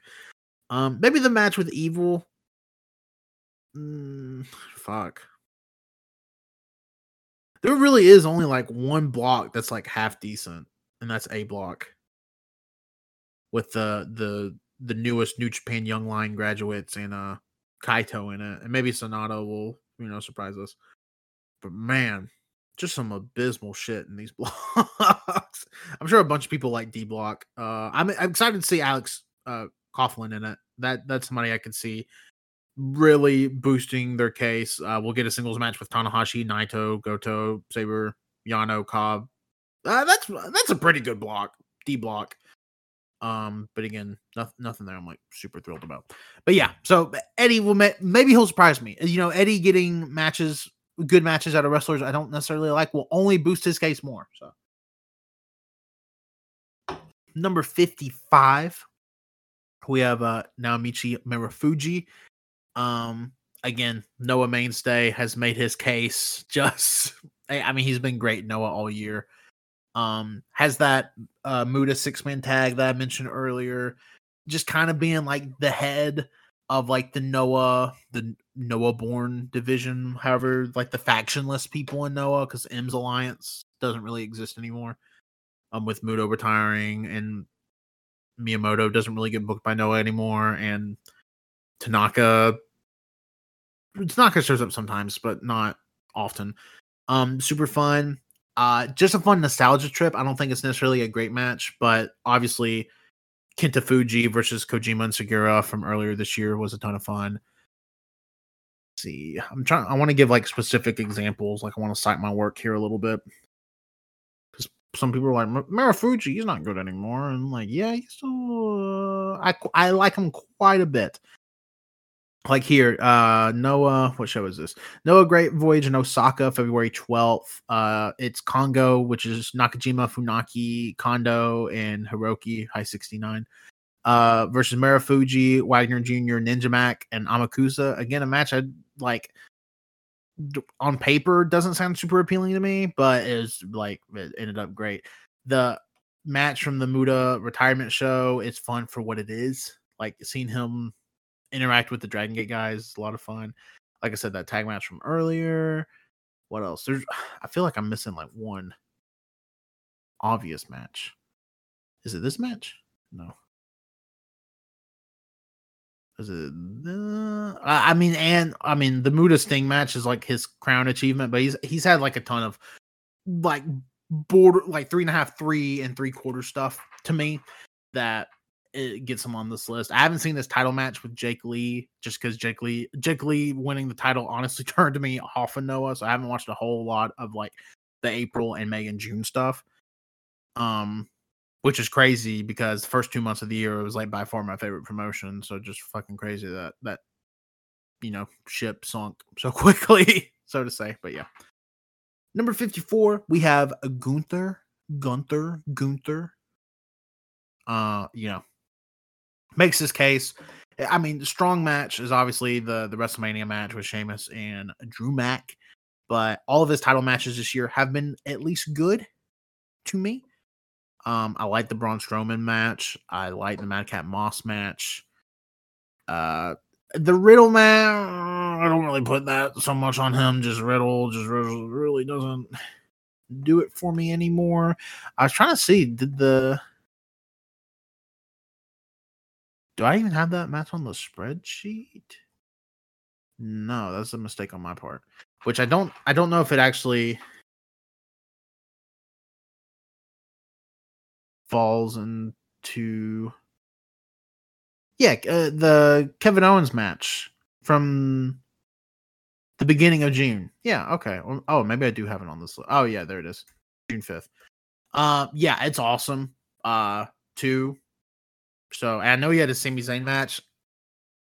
I think it was maybe the first Raw in July, so it barely missed the cutoff. I heard that was good, but I haven't seen it, so it didn't like contribute to anything here.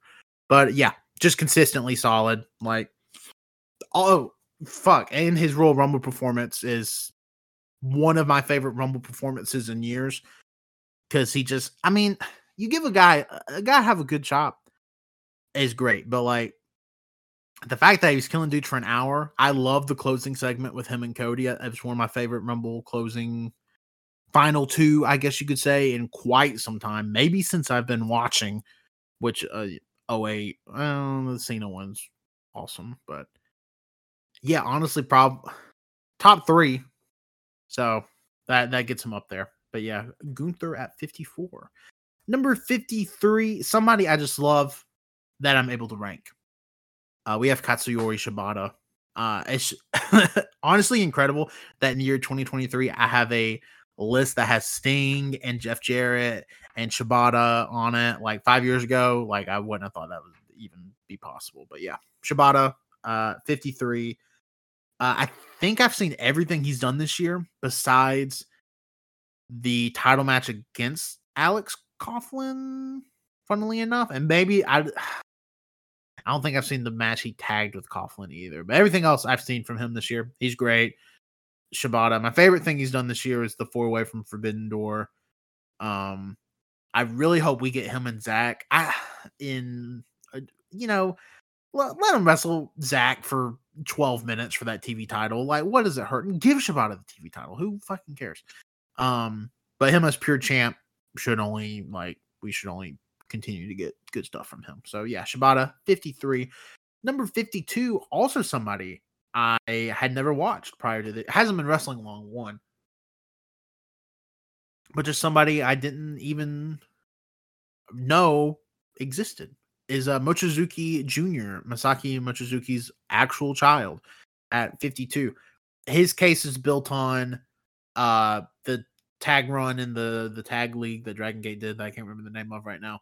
Him and his dad fucking killed it. That they were by far M3K, I believe they're called together, or M2K. I think it's M3K. That would make the most sense. There's 3 M's. We'll say it's M3K, but Dragon Gate heads, please feel free to correct me. He's awesome. Has a phenomenal bridge to his German suplex. Works just like his dad did 20 years ago, or fuck 30. I guess Mochizuki's been wrestling for like 30 years now. Shit. But I mean, it's great. Like highly. I did not foresee me getting like super into Dragon Gate the first 3 months of the year, like on my calendar, but I did. I need to go back and watch some of that spring stuff because I'm sure they just continue to deliver. Especially, I mean, I've seen a ton of people just talk really good about Dragon Gate this year. I feel like I need to go back see some more. But Mochizuki Jr. really good. Tag team with his dad is awesome. Highly recommend it. And plus, that's just a fun story. It's like King Griffey. I watched the entire history of the Seattle Mariners recently. That also rocks. That's my number one wrestler of the year, probably. All right, and to finish off this part, number 51, we got Drew McIntyre. God, he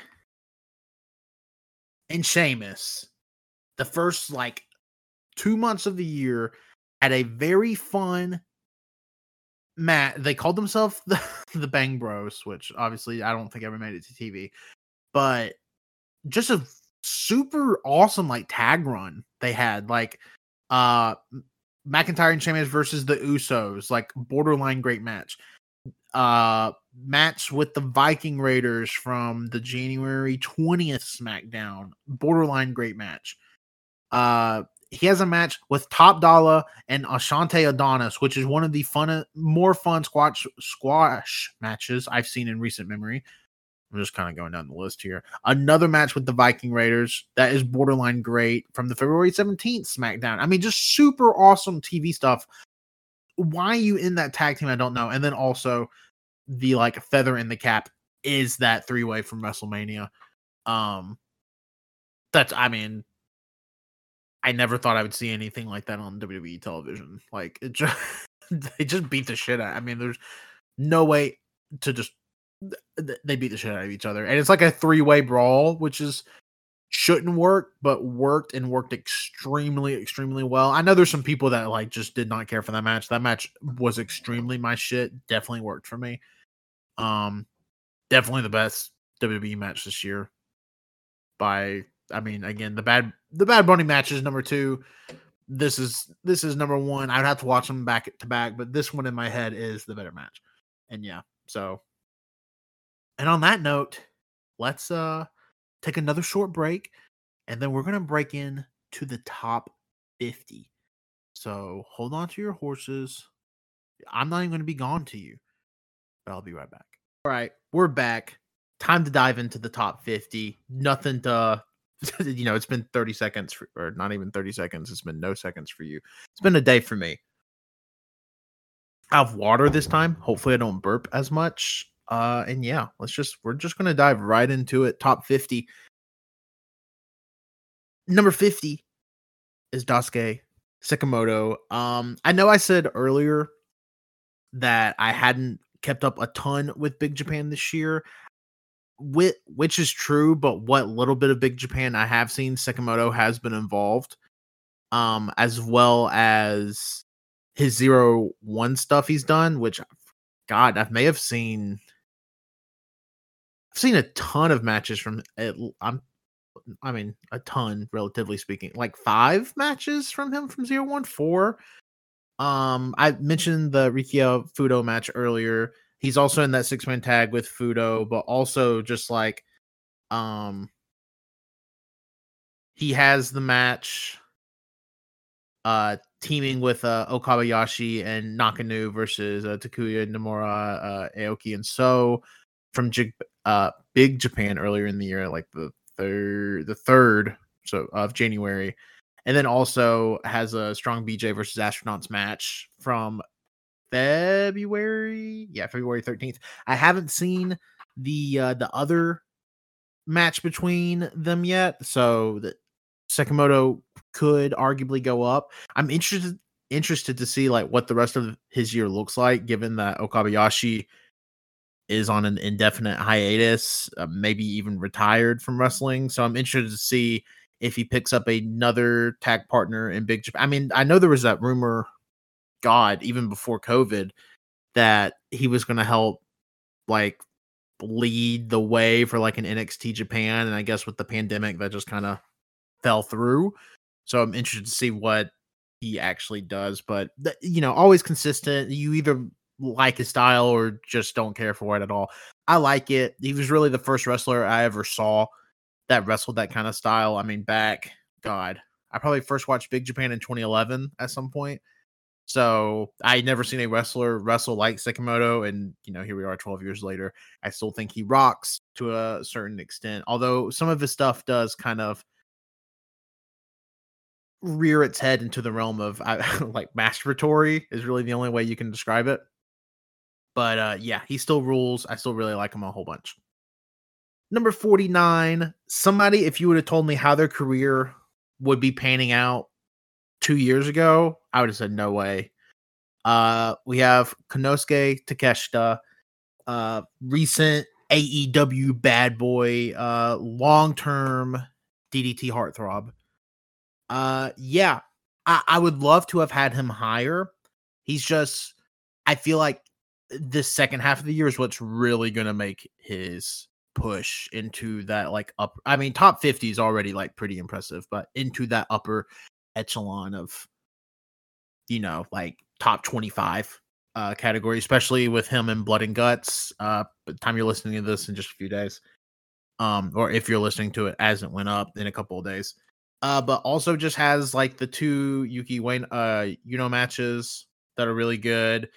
Has the Tin Man from Forbidden Door, which is like low. I mean, there was a ton of stuff from Forbidden Door that was good. I don't know where everybody else stands on that Tin Man tag, but like I would be hard pressed not to have it in like a top 15 matches of the year. So it really does carry quite a bit of weight. He wrestled Takeshi Masada, again, a new DDT trainee in DDT at the very beginning of the year, like January 3rd. So that was awesome. The Danielson match and Helico match. He's just had a ton of really good stuff that I've really enjoyed this year, and I only see his stock going up as we progress through the year again, because it definitely seems like he's probably going to get an Omega singles match. I mean, I wouldn't be shocked if Takeshita Ibushi is on the table. That seems like a match that should have been ran like 8 years ago at this point. I mean, because if you're not familiar with Takeshita, Ibushi's and Omega's kind of like farewell run from DDT was putting over Takeshita and Tetsuya Endo at the time. They were a tag team called Happy Motel. That was like kind of their final run in DDT, was putting them over. So it's always been seen as like Omega and Ibushi passing, the torch to Takeshita and Endo as they, went on, arguably to have like great careers in New Japan and, doing AEW. I mean, AEW wouldn't exist without at least Omega's popularity in DDT, like really blowing them up in the West. So, but yeah, so that's really cool. So I kind of hope we get a full circle moment. I mean, I guess I'm trying to think who would like the Takeshita's tag partner would be if we got like a Golden Lovers versus Takeshita and somebody. I mean, common sense says it would be Moxley, which would rule, but we'll just have to wait and see. But yeah, I fully expect his stock to continue rising through the year. And I've just always have really loved Takeshita. He was a really impressive rookie, got a ton of opportunities granted in DDT, like, in his first couple of years wrestling Tanahashi, Generico, again, Ibushi and Omega, like putting over Happy Motel too, and just really being able to like develop in that way. But yeah. All right, number 48 is somebody that kind of snuck onto my radar recently. We have a couple that actually made it quite high on the list that like really got in at the bell that I watched a ton of stuff from pretty quickly. We have Panterita Del Ring / Mascara Dorada 2.0. So if you don't know, there's one of Blue Panther's sons. He now has the Mascara Dorada 2.0 gimmick because that just happens in lucha sometimes if you're not familiar. He has a phenomenal match with El Desperado and CMLL. Yeah, okay. I was making sure I didn't say L twice. That really snuck in under the wire. I think, God, I'm trying to think exactly when it was like, it was June. It might have been after Forbidden Door.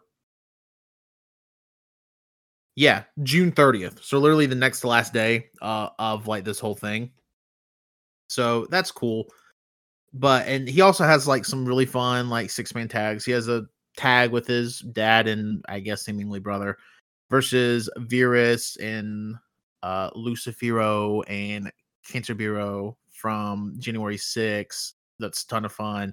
Again, somebody that obviously, if it wasn't already evident, CMLL is probably going to strap a rocket to him with crowning him this, the Mascara Dorada gimmick. I this is a stupid like qualm. Kind of wish it was Roman numeral 2 instead of 2.0. I don't know. I just think aesthetically it looks better. I think Roman numeral 2 looks better in 2.0 in wrestler terms, but whatever. But everybody should go watch that Desperado match. That Desperado match is awesome. Maybe probably my favorite like one-on-one match in CMLL this year. I'm trying to think of something I've like better and nothing is screaming at me coming off the sheet. So yeah, probably my favorite singles match in CMLL all year. And again, like I said earlier, CMLL is on kind of like this crazy run right now of just like seemingly something good to watch every week. So yeah, definitely check that match out. But yeah, 48. 46 and 47 are a tag team that I think built their cases in very different ways. But at the end of the day, it was very hard for me to put them somewhere other than right by each other. That could change as the year progresses. And there are a couple of tag matches I haven't seen that can maybe push one or two spots ahead. But right now, I have number 47, Jun Saito, and number 46, Rei Saito, the Saito brothers from All Japan. Um, Both were in the Champion Carnival this year. For my money's worth, probably two of the top five guys in the Champion Carnival. As crazy as that sounds, because they never, prior to this, never really had a chance to show off like their singles capabilities in All Japan or really anywhere that I can think of. They've always been packaged as this team together, but they killed it. I thought like super fun sprints. And I mean, the Champion Carnival this year all around was really well put together. No match. I don't even think any match really went near time limit until maybe the quote unquote semifinal nights. But like they were working like 10-minute sprints against a whole plethora of guys. I mean, they're working the top guys in the company. They're working, outsiders. They're working some of the veterans that are in it, like Amori and Kojima. I mean, it was just a ton of fun. They both had really good runs. Their trios stuff with teaming with Suwama as part of the Voodoo Murders has also been a ton of fun. I'm trying to think what else. They had a tag title contendership match at the very beginning of the year against Nomura and Aoyagi. That's a ton of fun. They've just been top to bottom such a fun act in All Japan, and really them being so fun and so good is what like really wanted me to dive back into All Japan, because it seemed like All Japan was kind of going away from that. Yeah, the Champion Carnival needs to have like 7 draws, just these super long, drawn out main events. It's like no. You can work a very compelling match in 6 minutes. Uh and so yeah, they get on the list for that. They're awesome. I love them. Which if you know me, you know my love for guys that are just big brooding types. Especially when they work like more stiff babas. I'm all for it. So yeah. 47 June, 46 Ray. Again, that could totally be reversed. I haven't watched any of their GLEAT stuff. I don't know how many matches they've had in GLEAT so far. I want to say just one, maybe two. I haven't watched either of those matches, so if one of them just had a truly insane performance in one of those, I could see one jumping to, 2 or 3 spots away from the other. But yeah. Number 45, again, kind of surprising that, like in my gut, I felt he should be this high. I have Kevin Owens, which love Steen. I've really liked a lot of Owens' work in WWE. So with KO, it's kind of a weird case because I feel like a lot of his year has been tied to especially the first 3 months, 4 months. Yeah, really 4 months. He's kind of shackled to like this bloodline Sami Zayn stuff, but was like a afterthought of it. But I thought the Rumble title match with Reigns was really good. The tag title match at WrestleMania is probably the third best match in WWE all year, behind the Bad Bunny Damian Priest match and the Intercontinental Triple Threat match.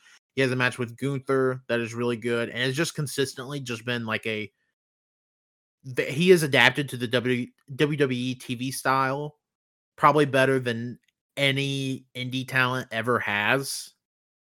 Like I I can't think of anybody off the tip of my tongue. Because I mean, you talk about a guy like Danielson or Punk, and they didn't adapt to the WWE style. They just bought their style to WWE, where Kevin Owens has adapted to the WWE style. But and I don't mean that in a derogatory way.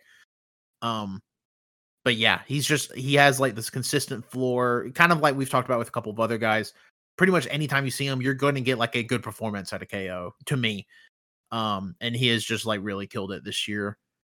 And yeah, I hope it continues. I hope they do more stuff with him and Sammy with the tag titles. Like I hate that the tag titles are unified because it kind of shackles your tag division in a way that just you can't do anything with them. Nothing too awful interesting. I don't feel like.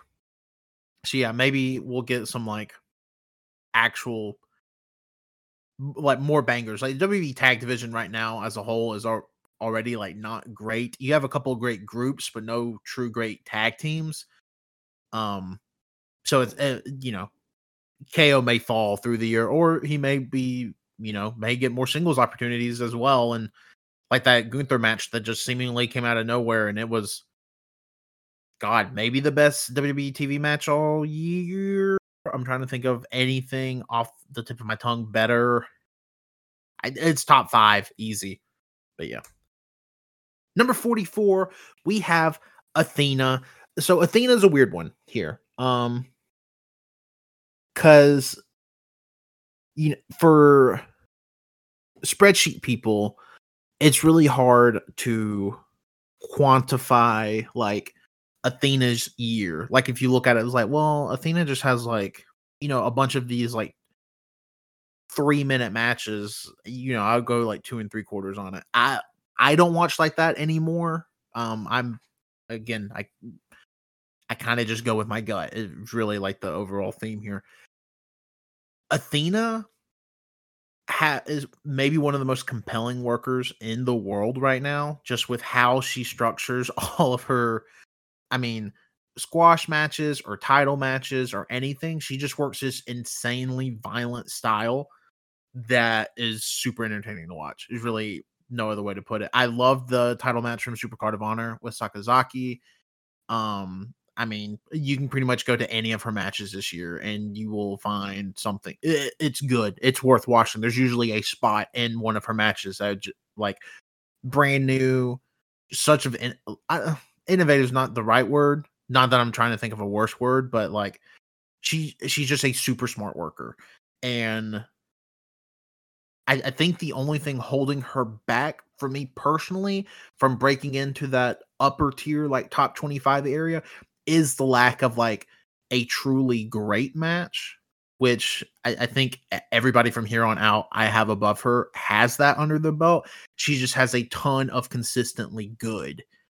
And to very good. I mean, I would say I have a couple matches in the 3/4 range, but nothing like breaking that 4-star mark. So I think if she was to have like a great, and that's how she's working. She's not working for a great match. Like her style doesn't really lend itself to like a 15-minute great title match or whatever, and that's fine. But I think if she was before the end of the year to have like 1 or 2 bangers like that, I could easily see her skyrocketing up this list. I mean, I'm talking like top 15 area maybe. And I know she has a couple of matches that's already happened in July that obviously doesn't fall into this, but she has a couple from the end of June that I also wasn't able to watch. Like I haven't watched the Willow match. She has another Willow match coming up, but yeah, she's super fun. Probably one of my favorite wrestlers to watch this year. Like she is the reason all the ROH I've watched this year outside of Supercard of Honor has been her stuff. So, or 90% of what I've watched from Ring of Honor has been her stuff. But yeah. All right. Number 43. Speaking of Ring of Honor, we have Claudio Castagnoli. I know some people might think I have him a little too low. Hear me out. It's a unit like the Blackpool Combat Club is hard to rank or rate accurately because Claudio is one of the best wrestlers of the last 15 years. I don't think that's a hot take. I think, I don't think I'm saying anything new here, but he's the third best guy in the group all time. I mean, Moxley and Danielson, have just been on these tears. We'll talk about them later. So I don't want to get too much into it, but Claudio is very much the third guy in his group. And that comes across sometimes, like sometimes he is saddled with kind of the lower end of things. I don't want to say that because that doesn't sound like good. Like usually Blackpool Combat Club is working towards the same goal, but like if you're in a match with Moxley and Danielson, it's very hard to come out of that match looking like the best guy. And that's kind of where Claudio is. Now, Claudio has had some amazing matches without Moxley and Danielson, and I think the team with him and Yuta is a ton of fun, or was a ton of fun, the few matches they worked together. The Kingston title match, I think, is great. A lot of people are higher on that match than I am. I still think it's a great match. I'm just not, I don't think it sniffs match of the year, but I still think it's a great match. Again, we come back to that 10-man at Forbidden Door. Great. One of my favorite matches of the year is a 3-minute squash match, him and Moxley against Nakazawa and Cutler. And I know I say it's hard to look like the best guy in a match with Moxley or Danielson, but Claudio is probably the best guy in that match. So stuff like that is what holds him down from this. I know he's wrestling Mark Briscoe coming up soon, so that will probably help elevate his case a little bit. Blood and guts, so I could see him going higher. But right now he's at 43, which is a great spot, but like, nothing to sniff at or anything. But yeah, 43. Number 42, we have Masaki Mochizuki. Kind of similar with the Mochizuki Jr. case. He has that great tag run at the beginning of the year. What also helps elevate him is his Noah stuff. He's just working more than Mochizuki's Jr. Just kind of a side-by-side comparison there. Outside of the tag matches I mentioned earlier with Mochizuki Jr., he has a borderline great match with Thatcher in Noah towards the beginning of the year. That's a ton of fun. I mean, every time you see him, he's still good. It's mind-boggling that he's been wrestling for almost 30 years. He shouldn't be as good as he still is. But yeah, he's just killing it. Like, really nothing else to say. I probably haven't seen anything from him in the month of June, but other than that, like I've seen pretty much everything he's done this year, and yeah, he's phenomenal. Like, it blows my mind that you can do, like, especially the styles he's worked. I mean, he, come up in War and, did the Dragon Gate stuff and just like working these very high octane styles and still being able to perform at such a high level as he is super impressive to me. But yeah, I think some people try to make the case he's like a top 10 wrestler ever. That's people that have watched a lot more Dragon Gate than me. I'm not going to argue it because just based on what I've seen, I can see it. That's all I'm going to say. Number 41, we have Dominic Garrini. Garrini this year has really built his case on Violence is Forever. As far as like tag team of the year race goes, I think it's a 2-horse race. Like I know we've mentioned FTR, we've mentioned the Saito brothers. And I think they're a ton of fun. I think those guys are building their cases in 6-man tags and 8-man tags. And as far as the Saito brothers are going apart as singles wrestlers, Violence is Forever and Astronauts are the two teams I think that can really call themselves tag team of the year, which has kind of been the case for the last couple of years at this point. Just Greeny and Koo work such. They remind you of a mid 2000s ROH tag team, not one that like existed. Like they don't remind me of the Briscoes or Generico or any of them, but they would have fit so perfectly in that era. It's unreal. So I mean, there's really nothing else to say. You need to watch. If you're not watching Deadlock Pro, you're missing so much of their case. Like, they have made the case for themselves in Deadlock Pro. And speaking of like mid 2000s feel, like Deadlock just has that mid 2000s feel in the absolute best way. I mentioned earlier, one match I really wish I would have gotten to before recording this is the Thatcher match from AIW. At least to have like at least one different match for him, but like the cage match against the Workhorsemen, uh, the match against Miracle Generation. I mean, it's just yeah. If you're not watching DPW, you're missing out. But yeah, that's Dom's case. It's just really really good stuff. He's only gotten better. I feel like after he took some time off, he came back more motivated than ever. And he's just really been killing it these last like 18 months. And it's really cool to see. Because Greeny is like one of the nicest guys I've ever met. But yeah. All right. Number again to the Drew Mack case. Had a ton of tag team bangers. The triple threat is real. I think he looked like the best wrestler in the world in that triple threat match. Um, I mean, y'all know where I stand on Sheamus. If you have followed me for any time at all, you know I think Sheamus is at worst top 5 WWE TV wrestler ever, and probably has a case for like number 2 behind Ray. In fact, I'm thinking about it. He probably is number 2 behind Ray, just because he is still killing it 15 years into his career, like regularly on TV.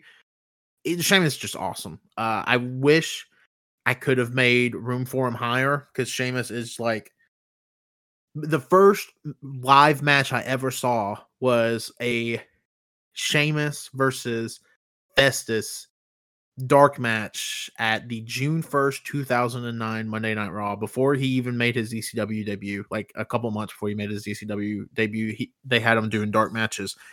And even like 13-year-old Tanner was like, man, he hits like really hard. That is crazy. That looks real. And now he's like still killing it, so which is awesome. But yeah, love Sheamus. One of my favorite wrestlers maybe ever. Such an underrated career. So yeah. But his case this year, again, watch the tag matches versus the Viking Raiders where he's teaming with McIntyre, that triple threat match. And he's had a couple of like other, again, one of these cage matches I should have had pulled up, because he's just had like a ton of just like fun TV stuff. Let me get pointed in the right direction here. See, yeah, like right now he's working with Austin Theory a bunch, which is like whatever. But yeah, like the Solo Sikoa match is fun for what it is. Like I said, the Intercontinental Triple Threat is a ton of fun. The McIntyre No Contest is a ton of fun. I'm trying to think if I've come across anything from house shows this year. I don't think so. I don't think I've come across anything house show related. I would like to see. I'm looking here on Cage Match. He has 2 matches with Gunther from house shows this year. If I'm sure if you could track those down, you could probably make a great case, like a even better case. But yeah, just a ton of fun stuff. Like I said, the Solo Sikoa match, the McIntyre No Contest. They have a tag match with Imperium. That's fun. I haven't seen the triple threat match with Lashley in Theory, just because I tend to avoid Theory, just because he does nothing for me. But yeah, Sheamus, he rules. All right, let's see. Number 39. Speaking of people that kind of fell onto my radar last minute, this person fell onto my radar extremely last minute, and I kind of just binged all their hype stuff from this year outside of like one match or 2 matches, actually. We have Mio Momono. Wrestles in Japan primarily. She rules. I mean, there's just not a whole bunch I can add that probably isn't said by people more articulate with me, especially or people that know Joji more than I do. It's a scene for a while was kind of hard to keep up with. Now it is a little easier, watching like Marvelous or I mean, Stardom's easier than ever to watch, obviously, but really like the stuff outside of like the Tokyo Joshi Pro and the Stardom sphere is getting easier to watch. So like one match I point to is this Marvelous match with Arisa Nakajima from February 21st. It's amazing. Highly recommend. Mika Iwata, I believe that's from Sendai Girls. Yeah, Sendai Girls from February 24th. Highly recommend. Has a match with Vinny from Marvelous, April 22nd. Highly recommend. Has a match with Shihiro Mashimoto from, that one's in my notes for some reason, from March 15th. I'd highly recommend. I mean, just any singles match she's had this year, I just high recommendation. Like, I mean, it's in the great 3 3/4 to like 4 1/4 tier. I mean, she's incredible. Like, if I was to watch like the few matches from hers I haven't, and she was to have a next 6 months as strong as the first 6 months of the year, I mean, she'll skyrocket on this list. All right, number 38, we got Sami Zayn. Again, a lot of his year has been tied up with the Bloodline and Reign stuff. That title match with Roman at Elimination Chamber is great for what it is in the bubble. I fear on a rewatch it would probably go down knowing the result, but like in the moment, that was a really cool match. Tag title match was awesome at WrestleMania, like I've already said, and just like a ton of just like tags, 6-man tags, 8-man tags, whatever, throughout the year. And he's just fun. Like his mic work, the promo work has been extremely solid, which I tend not to let weigh too much on a list like this, but when you're ranking, like my initial list had 220 wrestlers on it. When you're trying to weed out wrestlers, like I do take some of that stuff into consideration. Like, well, how much fun do I have watching them not in the ring, like if they're cutting a promo or something? So Sami Zayn gets, a little boost from that. So yeah, 38, Sami Zayn. Really not a whole bunch to be said, added. I'm interested, kind of in the same bubble as KO. I'm interested to see where the rest of the year takes him. Let's see, making sure we're all right. Making sure we were good on time there. All right. Number 37. I hate that I could not get him higher, because there's no way he gets higher than where he currently is on this list, and in all likelihood drops a bit. We have Keiji Muto / Great Muta. The reason I say that, in case somehow you're listening to this, you don't know that Muto retired in February of this year. So literally he made it to number 37 on this list based off of 6 weeks worth of work.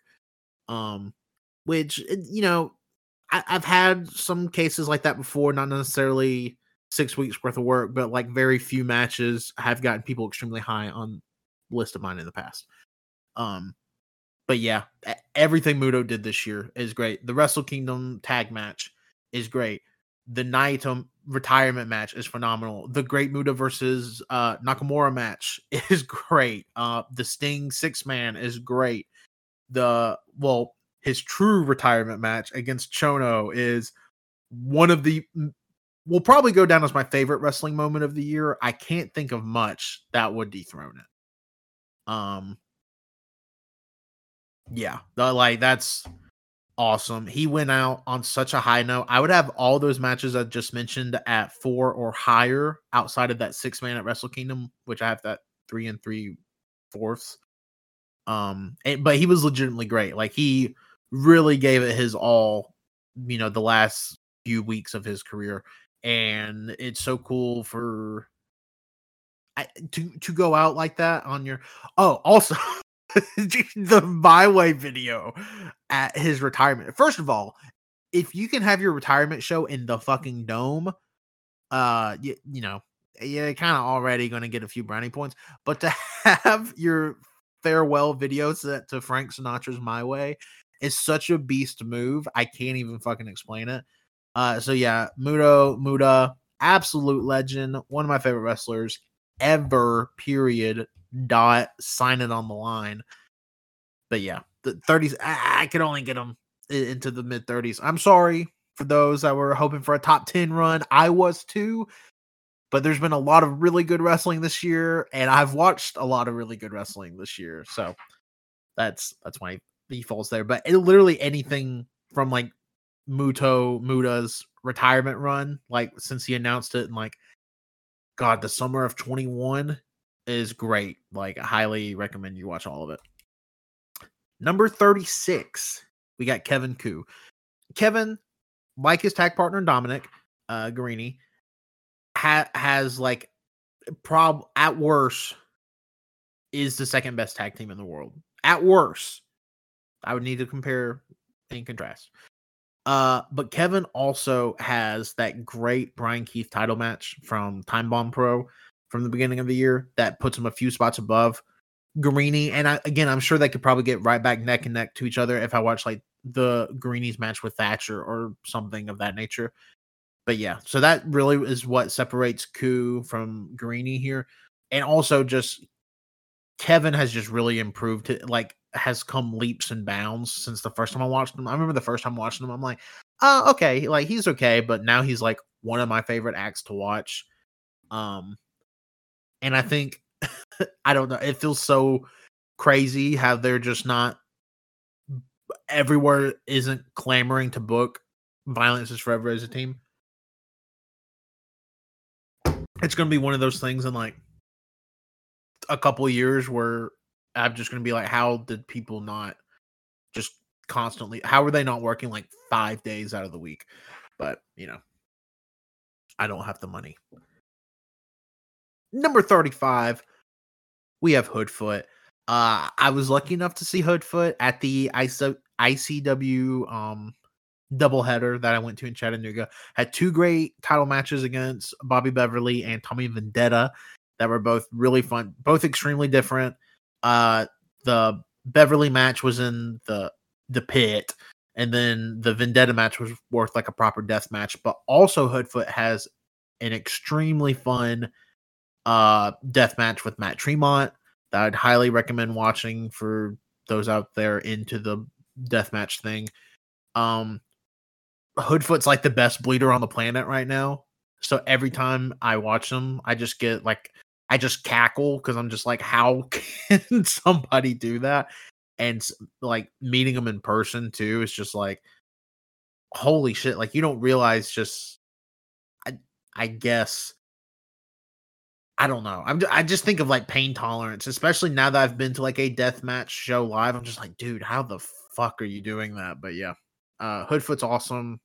I hope to see him go higher on this list. He's somebody I really, really like.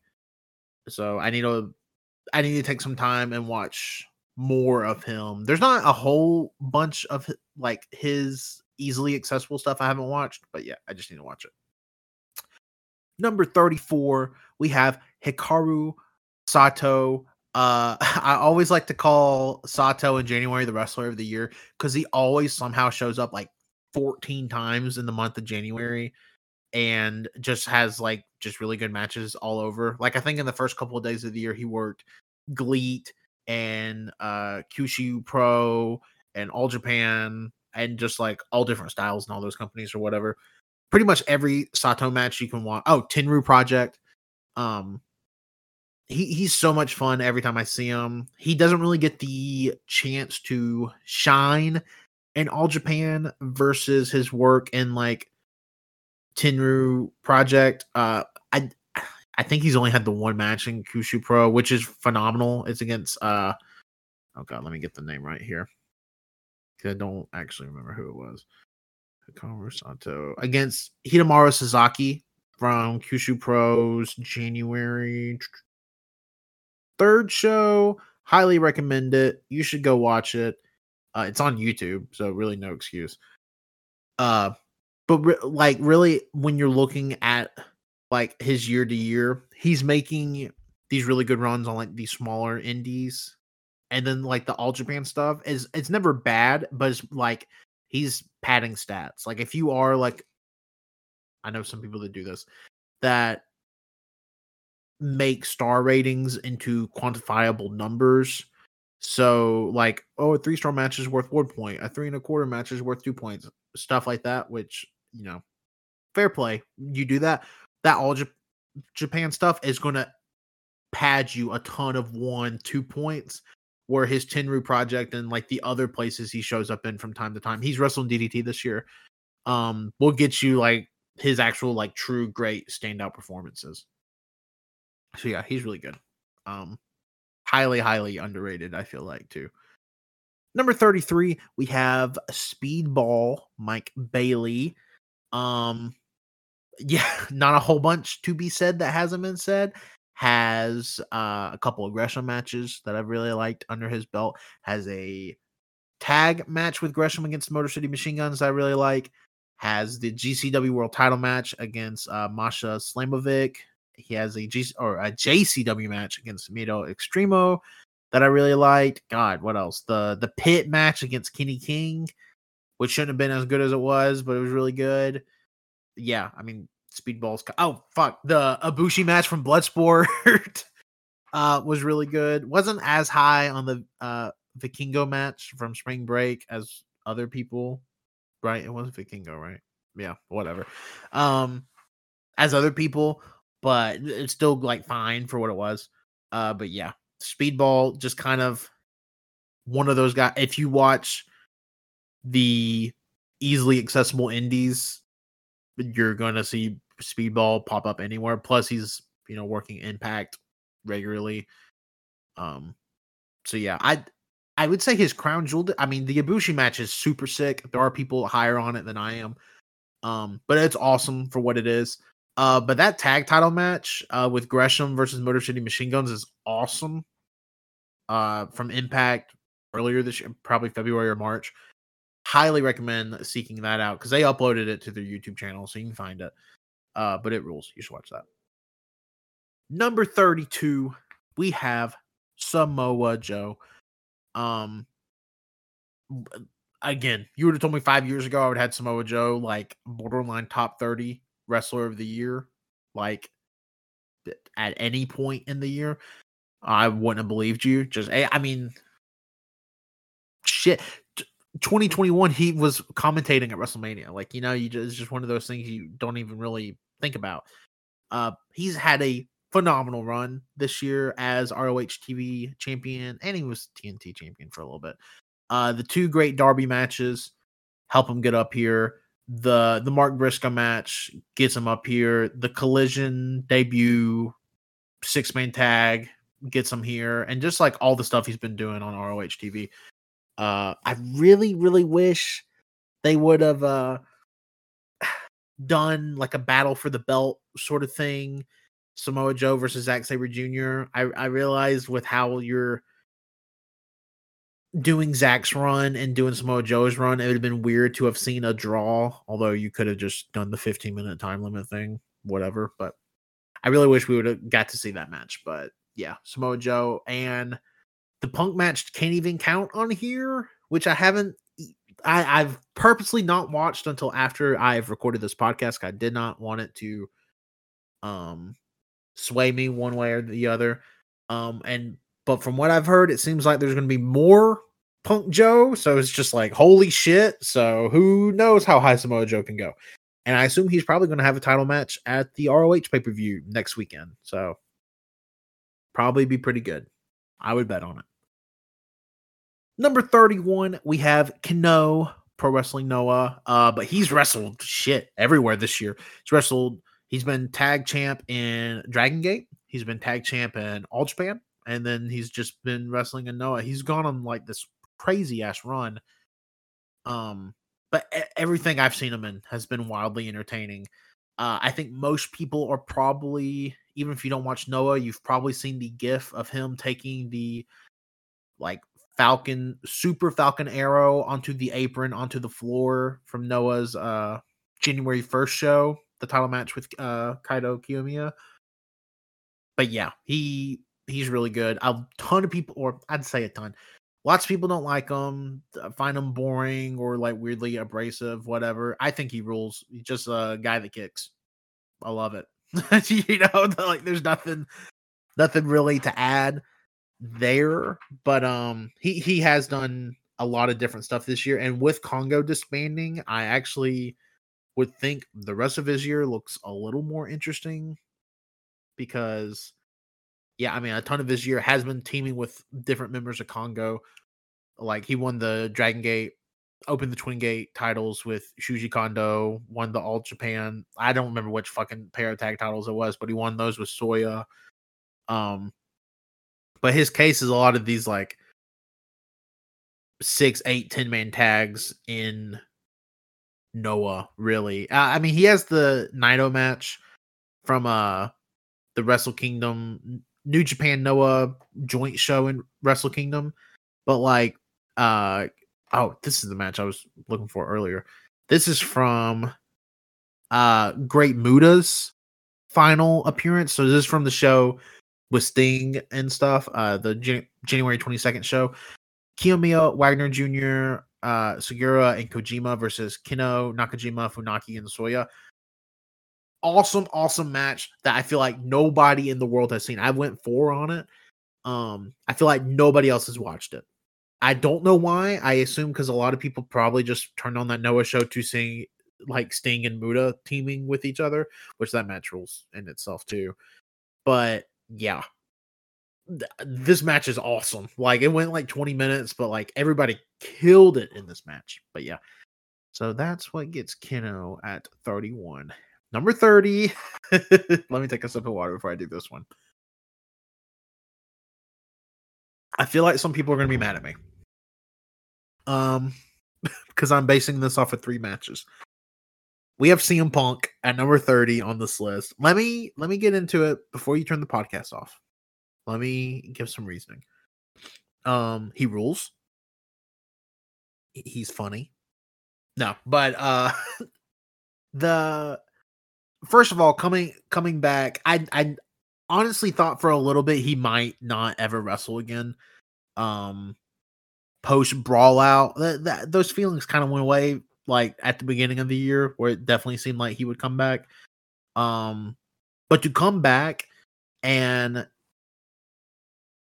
be performing at such a high level already, like the 6-man tag rocks from Collision, the 8-man tag rocks from Collision.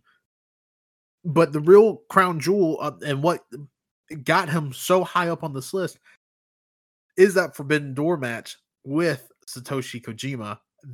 I mean, probably Kojima's best singles match in like 10 years, probably. So, I mean, he gets it. I mean, it's he gets it. There's nothing really more I can add to his case. And he could fall.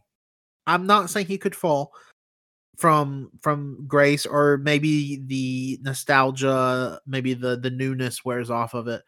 But fuck, pro wrestling is a better place when CM Punk can wrestle. I'll just put it like that. Yeah. If you haven't already guessed it by me talking those matches up so much, go watch those 2 Collision matches. That 8-man tag goes like a half hour. That 6-man tag goes like 20 minutes. So it is a little bit of time, but it's very well worth your time, in my opinion. And he's phenomenal in it. And like I said, that match with Kojima should not have worked as well as it did, and it worked great. I can't believe there's people on this planet that would have rather him wrestled Kenta than Satoshi Kojima, because Satoshi Kojima is currently a better wrestler than Kenta. But no way Punk and Kenta would have been a quarter as good as that match. No fucking way. Top 30 time. Number 29, we have Kazuchika Okada. Yeah, I'm shocked too, because Okada is a wrestler that I do not seek out on my own. I still have not watched the Jay White title match from Wrestle Kingdom. Probably never will. That match does nothing for me on paper. But what has gotten me this year is Okada becoming just like the biggest of dickheads. Obviously the match that comes to mind is from that first like Yokohama Arena Wrestle Kingdom show where he teams with Makabe of all people against Inamura and Kaito, and it goes like 8 minutes. It rules. The I think the singles match is still excellent. Not the finish I would have gone with, but that's just politics. I do think Kaito's probably going to get his win back in the G1, so I'm not super worried about it. Like from a booking perspective, but that match rocks. His stuff he's doing with the 6-man titles rocks, and he has the Danielson match as well to hang his cap on. Even though I wasn't like as high as other people in that match, that match is objectively good. Like that it's a good match. So yeah, I'm shocked that I have Okada this high. I don't know if I've ever had Okada this high on any like wrestler of the year list I've done, be it a top 50, a top 100. I don't think I've ever had Okada sniffing top 25, but yeah. And it's very possible if he has a couple of like pull matches out of his ass in whatever G1 block he's in, which I don't remember. I'm sure it's abysmal like the other ones. And then also continuing with those 6-man titles with Tanahashi and Ishii, I can only see him going up, and it seems apparent, whether it happens this year or at Wrestle Kingdom next year, that he's going to get his win back with Danielson, which means there will be another Danielson match. So yeah. Number 28, Yuma Aoyagi. Again, somebody else that I just would not have expected to have made it this high a couple years ago. Has the best champion carnival under him, and that's really what made his entire case to me. But also has a really good Triple Crown, or actually a great Triple Crown match with Miyahara from February. The contendership match I talked about with the Saito brothers earlier, the tag title match, him and Nomura versus Miyahara and Takuya Nomura was really good. So yeah, he's just had an excellent year. And again, there's stuff on like that's already happened that I haven't been able to count, like his Triple Crown match with Nagata that probably would have got him just maybe a spot or two higher. And stuff like that. I haven't seen the match he had against Atsuki Aoyagi, which is his brother. I'm sure it's probably like a proper ass kicking that I would have loved more than anybody. So I just didn't have the time for it. But yeah, Aoyagi, number 28.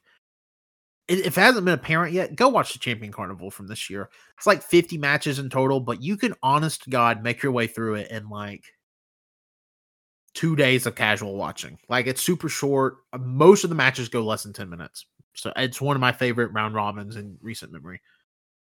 Number 27, I've already mentioned him quite a few times on this episode, but Yuji Hino, current KOD champ in DDT, which is his entire case, is his DDT run. I was a little disheartened when he beat Higuchi for the title at the beginning of the year, but since then, he has really... First of all, he got like a good match out of Yukio Naya, who I don't really care for. But all of his I think his majority of his cases made in his like prelude tags, like these, straight tag matches, 6-man tags, are all like good to great, like legitimately 4-star matches he's having on like these random DDT house shows, like be it against Higuchi. And he's teamed with so many different people too. Like he's teamed with, just off the top of my head, Yukio Sakaguchi, Harashima, Jun Akiyama, obviously Makoto Oishi. They're a part of, I think their group's just called Omega, maybe. I think he teamed with Chris Brooks for a little bit. I mean, all of it has been good. Like you can find any match he has had in DDT and it has been at least good. So highly recommend. And Yuji Hino has kind of like been one of those.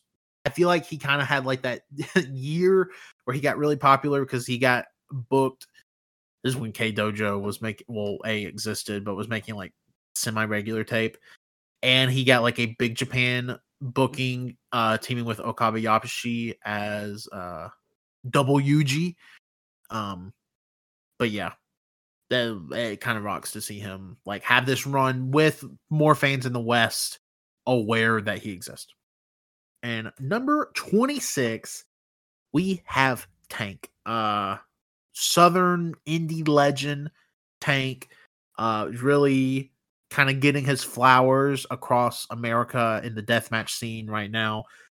Working ICW on a regular basis, and not just working ICW when they're in Chattanooga, as they recently were, but also worked GCW in Huntsville, worked Chicago with ICW.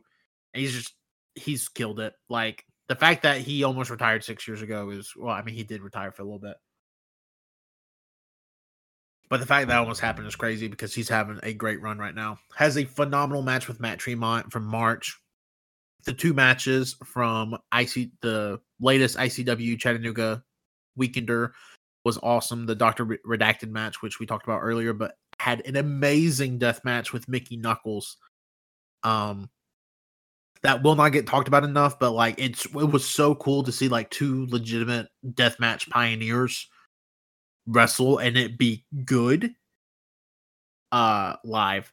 It was like they were exchanging punches like 5 feet from me at one point, and it was just really rad. But yeah, Tank, go watch his stuff. I'm super excited for his match with Thatcher SCI this weekend, or as this goes live, SCI this weekend. And I can only imagine he continues to kill it this year. And on that note, we are going to take a quick break. I'm going to take a quick break. You're not going to hear it, but I'm going to be gone, and it's going to be like, oh, and I'm back. I'm taking a quick break. We'll be right back. Getting into the top 25 wrestlers of the year so far. We're here. Top 25 time. I honestly haven't decided if I'm going to split up top 25 from top 10, like split up 25 through 11 from 10 to 1. I guess it kind of just depends how long I talk about 25 through 11. But let's, no need to hold back. We're getting into it. Number 25, Katsuhiko Nakajima. Love Nakajima. I am kind of sad to see him reform Axis with Shiozaki. I actually haven't watched any of that stuff yet. But I enjoy Nakajima more as like the heel as opposed to like bully face. But yeah. So we'll see how the rest of his year lines up. As far as match recommendations, you can watch anything with him in it. I really like the Shingo Takagi match. Has a ton of 8 and 10-man tags as part of Congo that you can go to. Has a match where he teams with Soya versus Thatcher and Wagner Jr. That's worth going out of your way for. That random tag tournament that Noah ran, Kojima Kondo versus Yoshioka and Nakajima, was fun. But also, the round before was Nakajima and Yoshioka versus Marufuji and Hiroki. That was a ton of fun. God, his whole year is just kind of stacked. The match from whatever the hell show, Muto's retirement, teaming with Kino and Soya versus the All Japan team, Aoyagi, Suwama, and Miyahara, was awesome. We're actually, about the day this comes out tomorrow, we're getting Miyahara and Nakajima singles, so that will probably be one of the first matches I watch from the month of July, because that should be really good. He has the singles match with Kino that a ton of people have gushed about. I personally have not seen it, but I bet you won't be wasting your time going out of your way to see it. And just like a ton of like house show stuff. That is like something that sets him apart too, is that he does have a house mode gear for sure, but like his house mode gear is still like, I'm going to kill you. So it's still widely entertaining. Number 24, we have Shotaro Ashino from All Japan. Really built his case. I hate that he's injured, did not get his Triple Crown match, because in my opinion, he was going to win the title from Nagata. But his Champion Carnival run was great. his semifinal match with Shuji Ishikawa was fantastic. The finals match against T-Hawk is probably one of my top 10 or 15 matches of the year. I would have to like sit down and actually write them out, but definitely top 10 or 15. It's phenomenal. A ton of people didn't like that match, and I don't get it. I don't know. Maybe I watch wrestling wrong. But yeah, like everything he did in the Champion Carnival was good. Like I'm looking here, like his match with Rei Saito was great. The Yuma Anzai match was great. The Suwama match was like really good. The Amori match was really good. But yeah, like his whole case is built on him being like the second standout in the Champion Carnival. What gets him ahead of Yuma Aoyagi, for instance, is he had like he had the two best matches of the tournament, in my opinion, the Ishikawa match and the finals match, which is how a tournament should be. I think if you're not building towards your finals match being the best match of the tournament, then you're kind of like doing the whole tournament format wrong anyways. But yeah, definitely go out of your way to watch those matches. Number 23, we have Masashi Takeda. Speaking of tournaments, has again probably one of my 5 favorite matches of the year, probably top 5. The match, it's him and Tsukamoto, I think is how do you pronounce it? Don't quote me on that. Crazy Lovers versus Astronauts. They do like shoot style death match, which is like pretty rad. The final match where teaming against Kobayashi and Watamasu is really, it's excellent. He works like a 10-minute sprint death match with Jun Kasai at the very beginning of the year. He has another match in Freedoms that I really enjoyed. It's a 6-man tag. Jun Kasai, Toru Segura, Daisuke Masaoka, and then versus Yamashita, Ito, and Takeda from the February 2nd Freedom Show. It's rad. You should definitely watch that.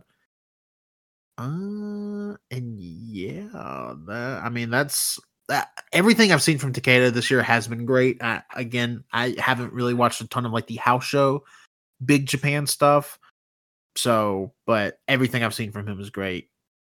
You will not be wasting your time watching any of his like, especially like higher stake death matches. Again, that Astronauts match is really the like crowning achievement there. He is excellent in it. Like legitimate hatred is coming through the screen during that match in ways that a lot of matches just don't hit the mark for me. But man, that match is like something incredible. Like that match is worth like the Big Japan Core sign up. That I unfortunately had to sorry, I took a sip of water. That I unfortunately had to subscribe to watch. But yeah, highly recommend anything with him in it. But yeah, number 23. Number 22, we have Kaito Kiyomiya, Noah's golden boy, golden goose, ace of the promotion. I've kind of talked about his big stuff from talking about other people's cases. What really sets him apart too is just like, I guess, the combination of all those things. He has the parts of the Okada stuff that is great. He has the Keno stuff that's great. He has a ton of 8 and 10 man tags from these Noah house shows that are great. He has the All In main event that is very, very good. I mean, he's just killed it. I've loved him all year. Not his like best year ever in ring for 6 months, but I'm really hoping him against the Musketeers in the G1, and maybe he can get something serviceable out of Sonata. And I assume he comes out of that G1 block, and that's where he gets his win back versus Okada and like the G1 quarterfinals, because they're taking the top 2 from every block and doing an 8-man tournament. He would get his win back against Okada in the quarterfinals. Yeah.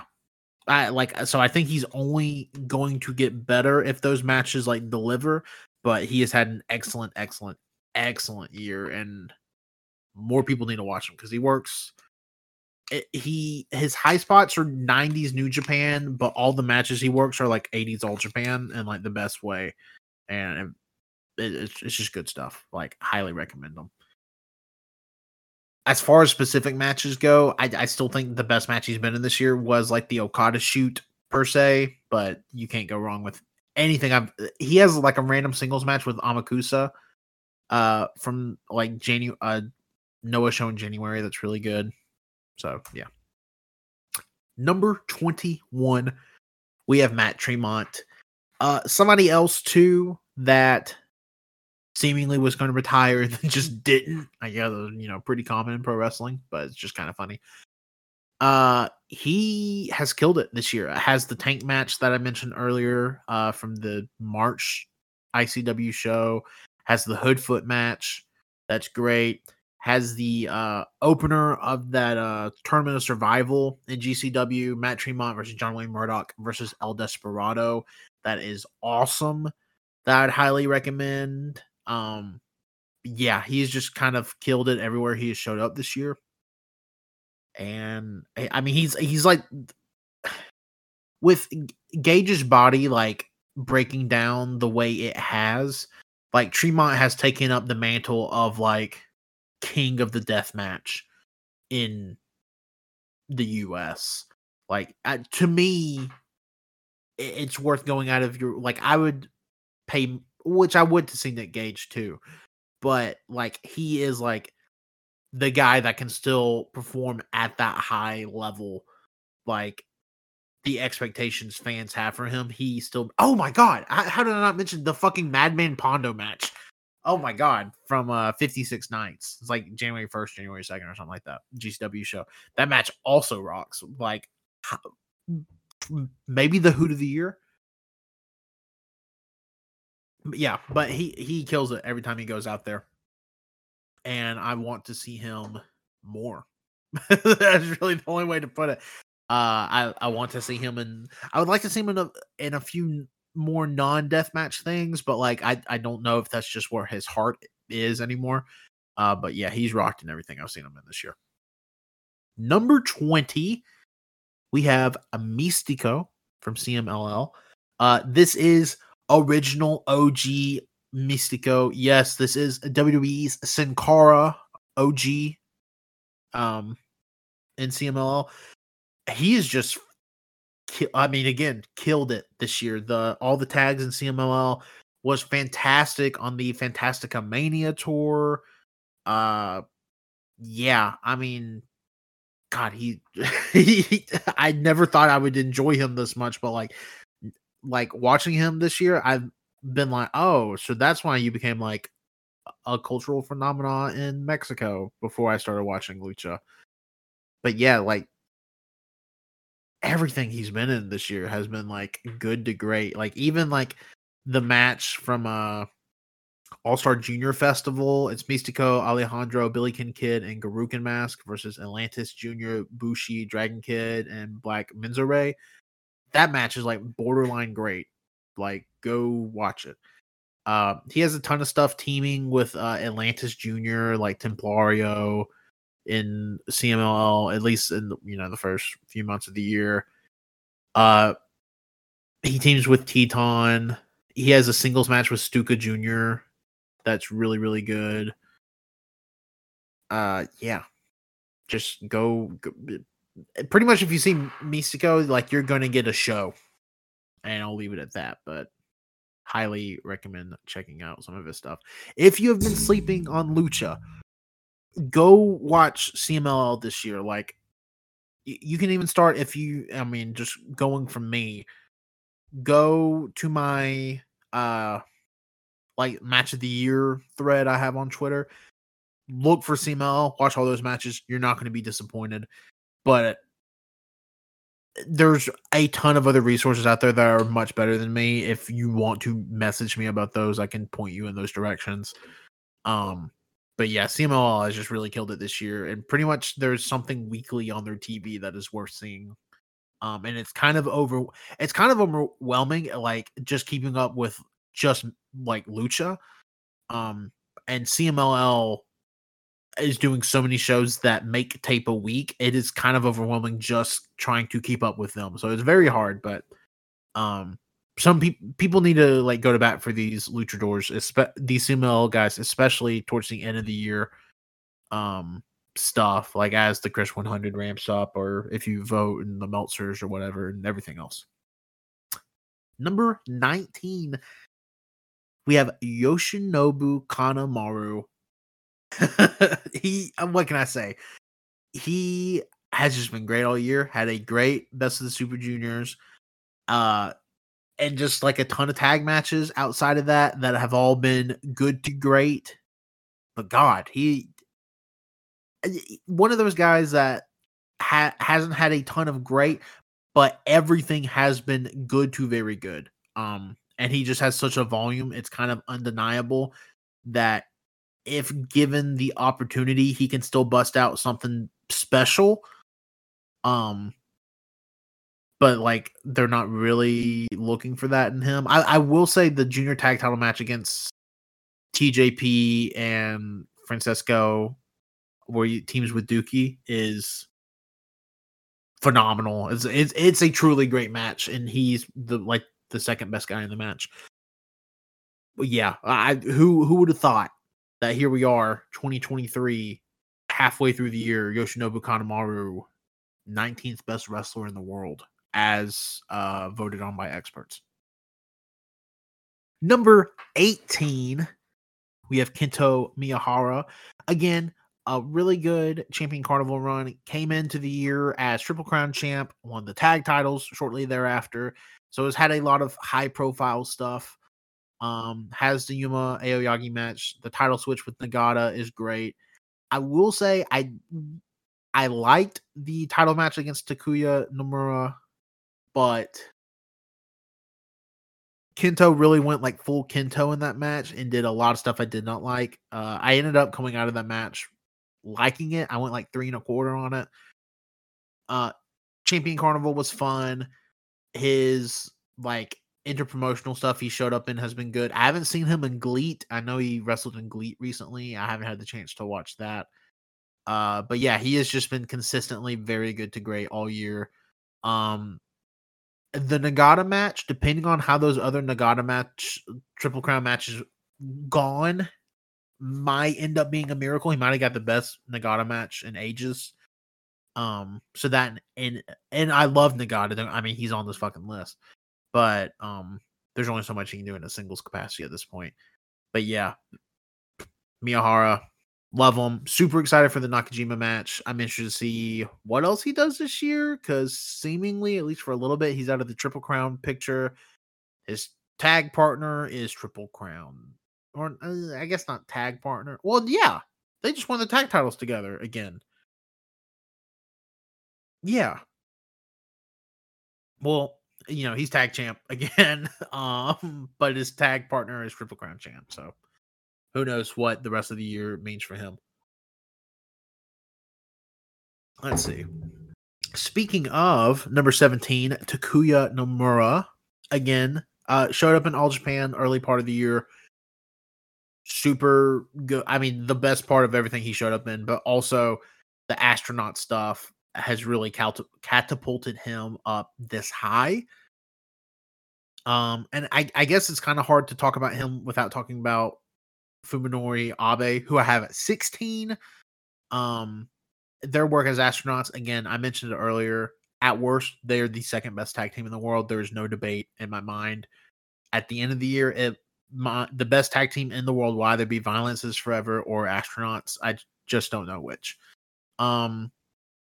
Or Nomura, his single stuff is a little bit weaker, but he has some stronger performances in trio stuff, working Big Japan. Abe has worked a ton of different styles. He, again, astronaut stuff, huge part of this case.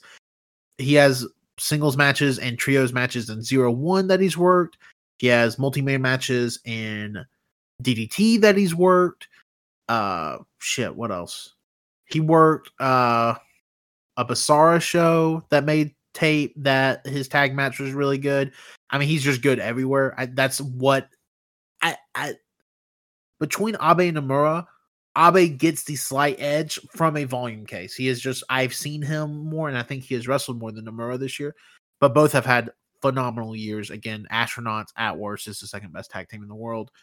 I would say Abe's crowning achievement this year also is probably that Big Japan tag I mentioned earlier against Crazy Lovers. Haven't seen the Okabayashi singles match yet, and also with Nomura, I haven't seen the Sakamoto singles match yet, so that could also change things a little bit. But and also, I will say one thing working in Abe's favor right now is Abe is in the Fire Festival, and he's in a great block. He's in the block with Fudo and like Kingo Mashimo, who, if I had seen anything from this year, would have probably made this list. But yeah, so we'll see how that ends up throughout the year. Number 15. 3 years ago, I had never heard of this wrestler. And that's one thing I love about wrestling, because it's not like number 15. Number 15 is Duque, however you pronounce it. That's one thing I love about wrestling, is these guys that come out of nowhere and just kind of blow your socks off. And that's what he has done for me, especially this year. Excellent Best of the Super Juniors run. Has the best match of Jungle Boy's career, in my opinion. Super fun on the Fantastica Mania tour. Working these CMLO shows has been fun. I mean, he even makes like watching New Japan, like middle of the show house show matches, entertaining, like worth it, because he busts out crazy shit every time. His body can do shit I can't even explain. He can tie himself into knots and get out of said knots. It's very, very impressive. But yeah, like borderline, I think the only thing like stopping him from top 10 here is just the lack of a truly great singles match. Like a match of the year candidate.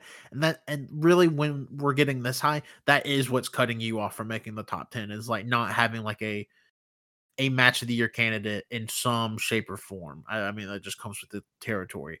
Unless you just have a string of great matches, which he's not really put in the position to do. But he's phenomenal. Love him to death.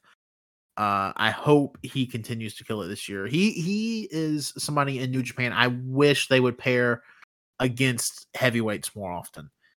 I would love to see what he could do with like Sabre Jr. I would love to see like a TV title or a New Japan World TV title match, whatever the fuck they call that title, match between him and Sabre Jr. I think that'd be really good.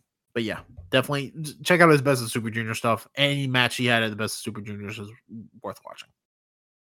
Number 14 is somebody I hadn't heard of till this year.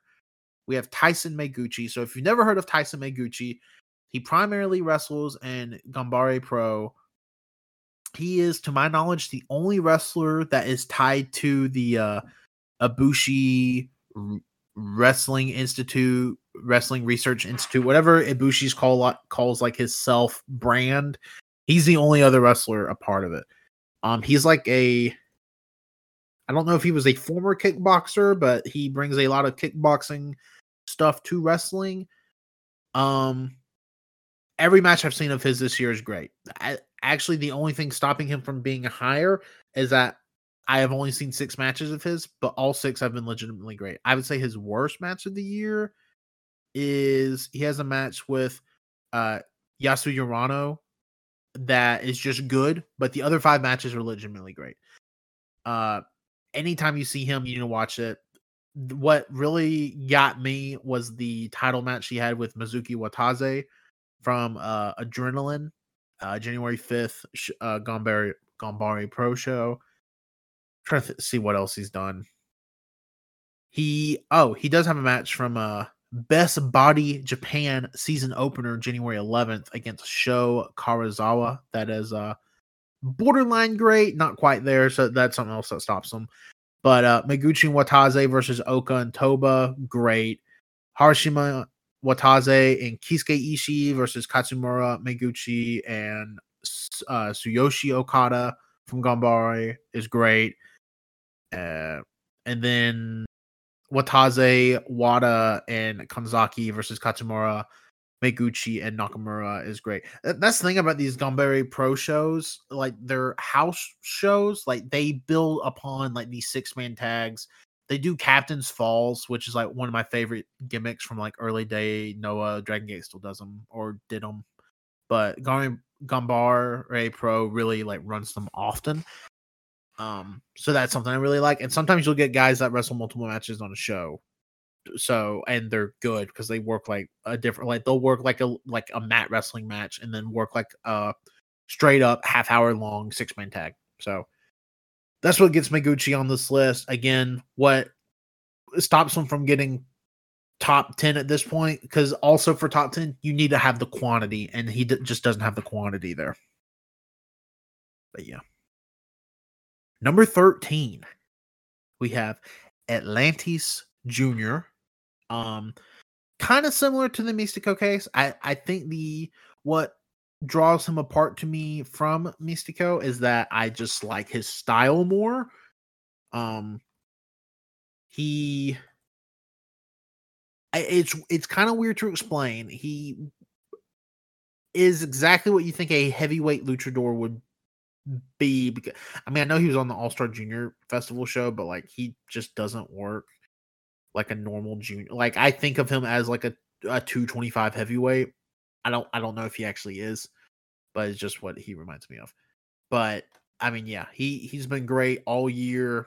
Kind of an underrated match: Templario Atlantis Jr. versus Mystico and Volador Jr.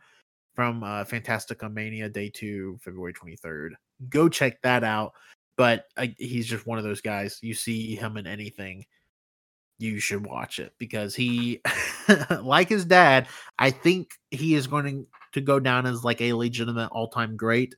So it's always fun to get in on the ground floor with those kind of wrestlers. And I think he is that kind of wrestler. He's had a ton of great performances this year, and I think it's only going to get better. So yeah, that's Atlantis Jr. Again, I've made my case. If I haven't talked you into watching CML yet, I'm not going to. But that's my case. Like that. Listen to how many CML guys I had on this list. Go watch their stuff. Number 12, somebody that almost like on the first draft of this list I had at number 10, but with some thinking on it, they made it to 12.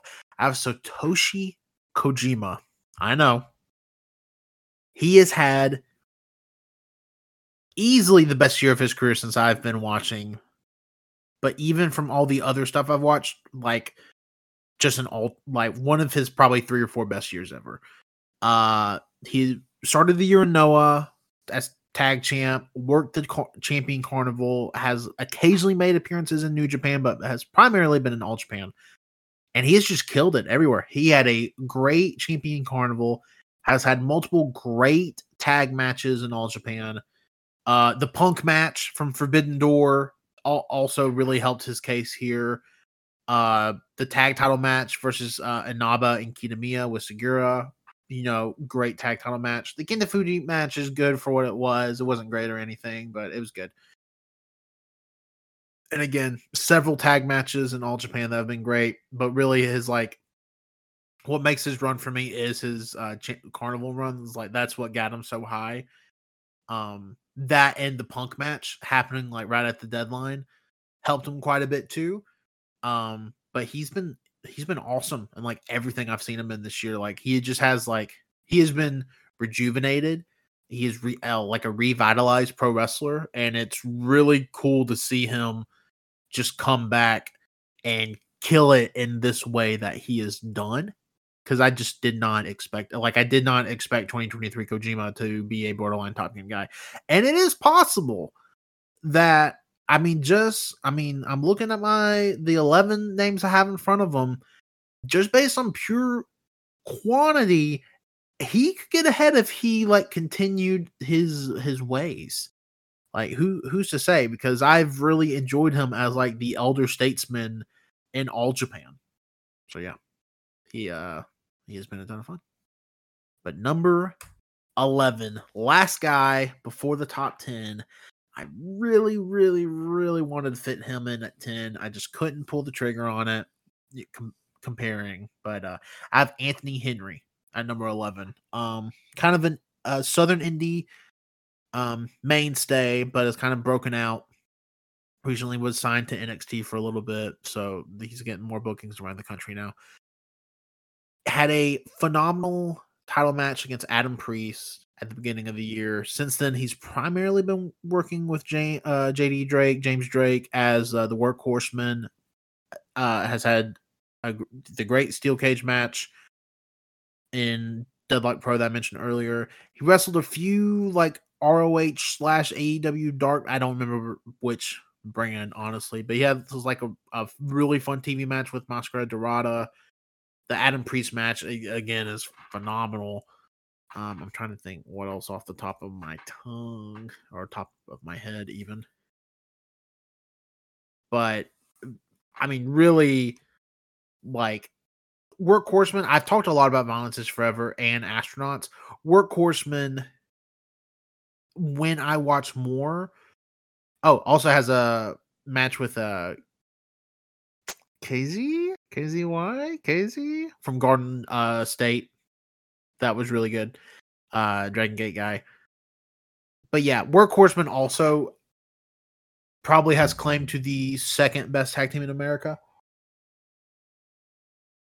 So yeah, their stuff is great as a team together. What puts Henry so high is again that Adam Priest match is phenomenal. It just has gotten more singles opportunities than Drake.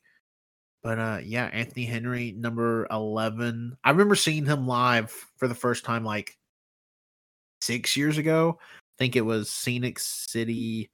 Yeah, Scenic City Rumble 2017. He wrestled a wrestler named Torque. If you can track that match down, go watch it because it's one of the most brutal ass kickings I've ever seen. But yeah, Henry has only improved more since then and has really learned to like not just base a match around being able to kick really good. And he can build a really well executed like climax to a match and like really work his way up and do a lot with like sometimes some of his limited surroundings. Like as far as like venue size go and stuff. But yeah, Anthony Henry, number 11. How long was this? Okay, I will break it up just to make things easier. We're going to take one last final break before we bop into the top 10. You're not going to even know I'm gone, but I'm going to be gone for just a second, and I'll see you then. Back. Top 10 time. If you just jumped to the timestamp, haven't listened to any of the rest of the podcast, welcome. If you have been on this nearly 3-hour journey of me talking about numbers 100 through 11 best wrestlers on the planet of 2023 so far, welcome back to you. But we are here to talk about in my opinion, top 10 wrestlers on the planet. I would love to hear your thoughts. Just right before we get into this, tell me what you think of the list. Tell me what I could do different if I did this at the end of the year and stuff like that. I would really appreciate any sort of feedback that y'all could throw out there. But let's get into the wrestlers. That's why you're here. Number 10 on the list, we have Bryan Danielson. I know I'm kind of shocked.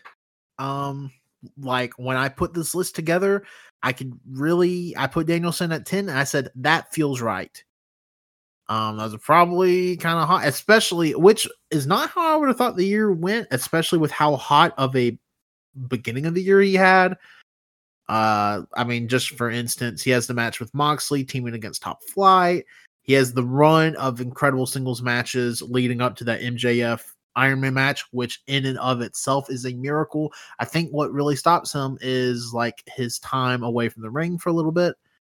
And then also he's away now, but like he had a good singles match with Brian Cage, with Bandito, Takeshita, Roosh. The Roosh match is fucking incredible. The Thatcher match, like I said, the MJF match is a minor miracle, and the Okada match really is just a feather in his cap at a point. Anarchy in the arena. But yeah, I hate that he's missing blood and guts. But whatever.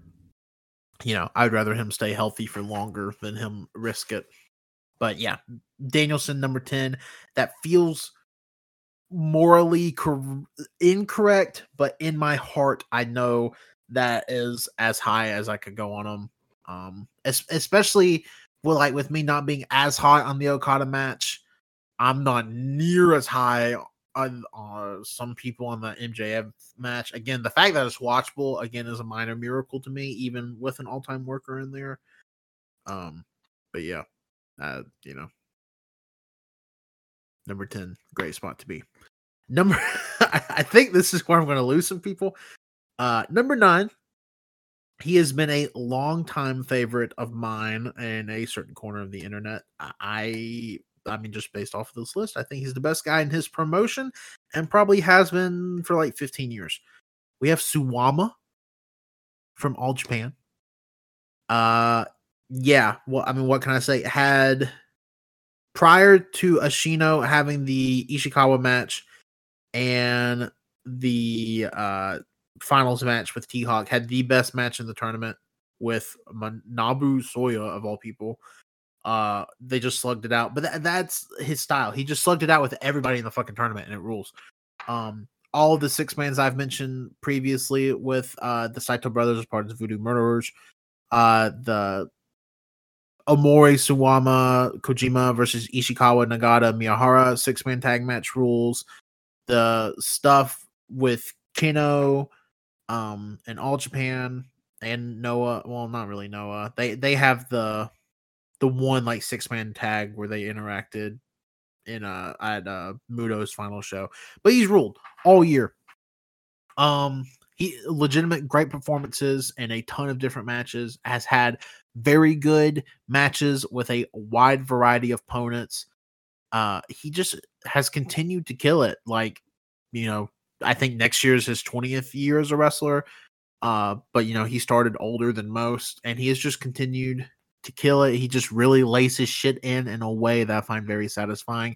He's like, I mean, he reminds me of, I don't want to say that, I feel like people will get mad, but he does remind me a lot of Samoa Joe as far as like his strike based offense goes, because he just really lays it in. But also he kind of reminds me of Stan Hansen in the sense of like, oh, is he just hitting people so hard because he's closing his fucking eyes? Because I could believe it, because he hits people really fucking hard, and I just feel like he's just blindly throwing his arms. It's really funny. But yeah, he rocks my socks off. I really wish he would do more interpromotional stuff. Like, I would have loved if he was the All Japan guy to do the N1 or something, but I'll take what I can get. Number 8, we have Darby Allin, somebody that kind of fell off after the first few months of the year, but still had like such an incredible first few months of the year that it kind of, I can't go without saying the 2 Samoa Joe matches are great. Great match with Mike Bennett, really good match with Juice Robinson, great match with Kushida. Was the Buddy Matthews match this year? It was. Yeah, the Buddy's Matthew match is like borderline great. Sting 6-man tag with Muta and them was great. I like the oh my god, Double or Nothing Fatal 4-way title match. I think that match was really good for what it was, if not a little bit corny, but I liked it. It's probably one of those guys' best match of his career, and another guy's best match of his career without an all-time great holding him by the hand. But yeah, so yeah, and I think a big part of that it was because of Darby. So yeah, Darby ends up at number 8. As any of my top 10 goes, Darby is the one I fear will probably fall off the most, just because I'm not like in love with what they're currently doing in the AEW. So I could definitely see them like tapering off a bit through the year. Number 7, I may have him ranked higher than anybody else on the planet. I'd be interested to know. Pig Destroyer, which, if you don't know, there is a group of luchador pigs called Prequeza Extrema. down in Mexico that just wrestle like I don't want to call it death match because it's not really death match, but they wrestle a ECW-esque style where I mean they bleed, they hit people with chairs, and they just punch, and it rocks. Destroyer, I I could have ranked really every pig somewhere on this list. Um, but really like because as a collective, they're really, really, really, really, really good. Probably my favorite group on the planet. But Destroyer really stands out to me versus like Pigpool or Pig, Decapitator, or Destructor. There's like 6 of them. They don't really stand out to me like Pig Destroyer does, mainly because Pig Destroyer A is just way bigger than all of them, but Pig Destroyer also wears like a Joker pig mask, which is really sick. And he also has a like singles performances that are really good versus like I don't think any of the other pigs do. Like Pig Destroyer has a match that really like put him on my radar for the year. Oh my god, where is it? Right here. Pig Destroyer versus Brazo de Oro Jr. versus Viano 5 Jr. versus Dr. Carante Jr. versus Fraciro Jr. from what show is that? From oh my god, Feliz Dia de Reyes, January 6th. Just search those 5 names, you will find it. It's in my match of the year thread, so and I know I linked that match. Go watch it.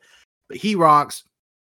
He bleeds. Love ripping mask. It's so funny because sometimes like 2 matches from the same day will pop up, and then one they're like this monster heel like trio or group or whatever, and the next one like it's just a bunch of little kids like losing their shit because they're like heroes. It's awesome. Pig Destroyer rules. Somebody needs to money mark Perqueza Extrema to come to America. I don't care who the fuck you put them against, but they need to come to America and wrestle.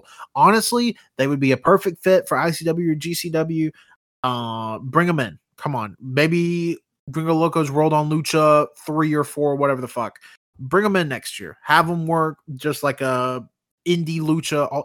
Here's my dream. You do like the main, you do Destructor, Destroyer, Decapitator, and Pigpool versus do Gringo Loco, Vikingo, Commander, and do put fucking Psycho Clown in there. Who cares? They've actually wrestled Psycho Clown this year, so it works. Do a 8-man crazy ass match. Do it. Book it. Please do it for me. But yeah, Pig Destroyer number 7. Number 6. We have Mickey Knuckles. Mickey Knuckles is somebody that doesn't get on here because of quantity, gets on here because of quality, because I have 2 matches of hers in my top 5 of the year. Both ICW. She has a match with Lufisto from WrestleMania weekend, but it's when they're in Jersey. That is absolutely incredible. They beat the fuck out of each other for I mean, that's the only way to describe it. They just beat each other's asses. It rocks. And then at this ICW doubleheader, she wrestled Peyton Blair, who I never heard of. It sounds like they're just kind of getting their start in wrestling. In like my number 3 match of the year. Just a crazy, it's a proper death match, but they did it in the pit. And it's like it's such a visceral match to see live. I don't know how it would hold up on tape, but live it was insane.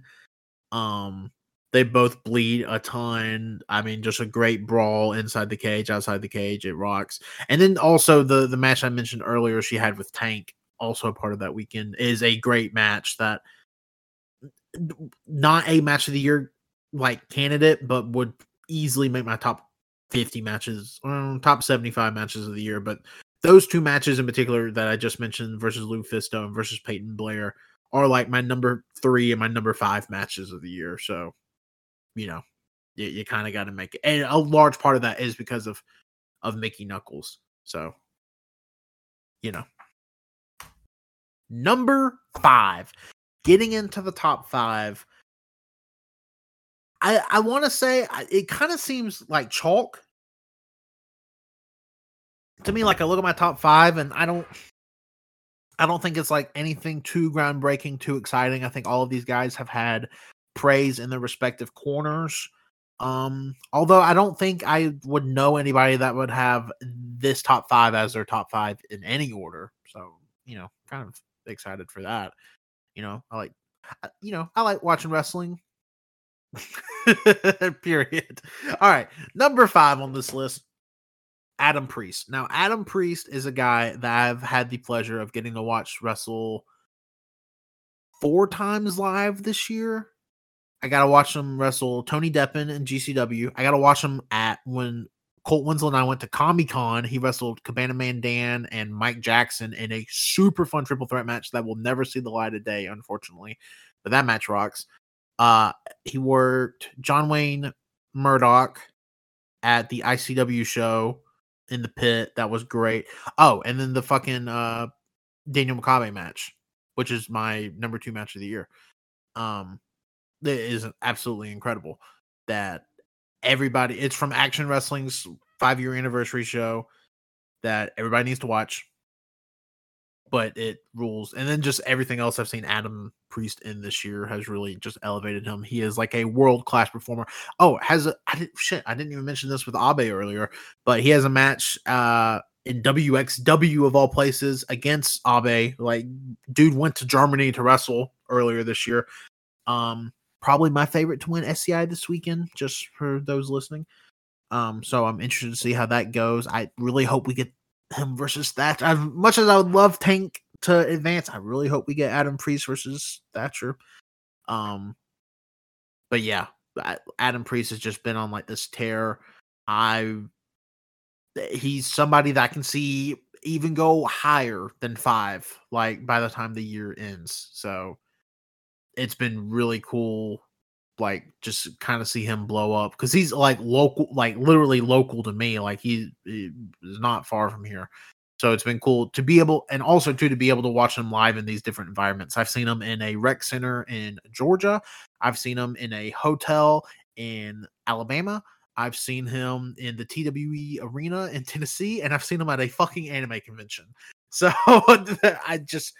for somebody to be able to adapt to all of that and still rock in every sense. And then plus he's had like a match in Deadlock Pro. He's had several matches at the TWE arena that have been really good. So yeah, he rocks, but that Makabe match is like his crown jewel of the year. And the Anthony Henry match from earlier that I mentioned, from Action, it rocks. So definitely watch out for those.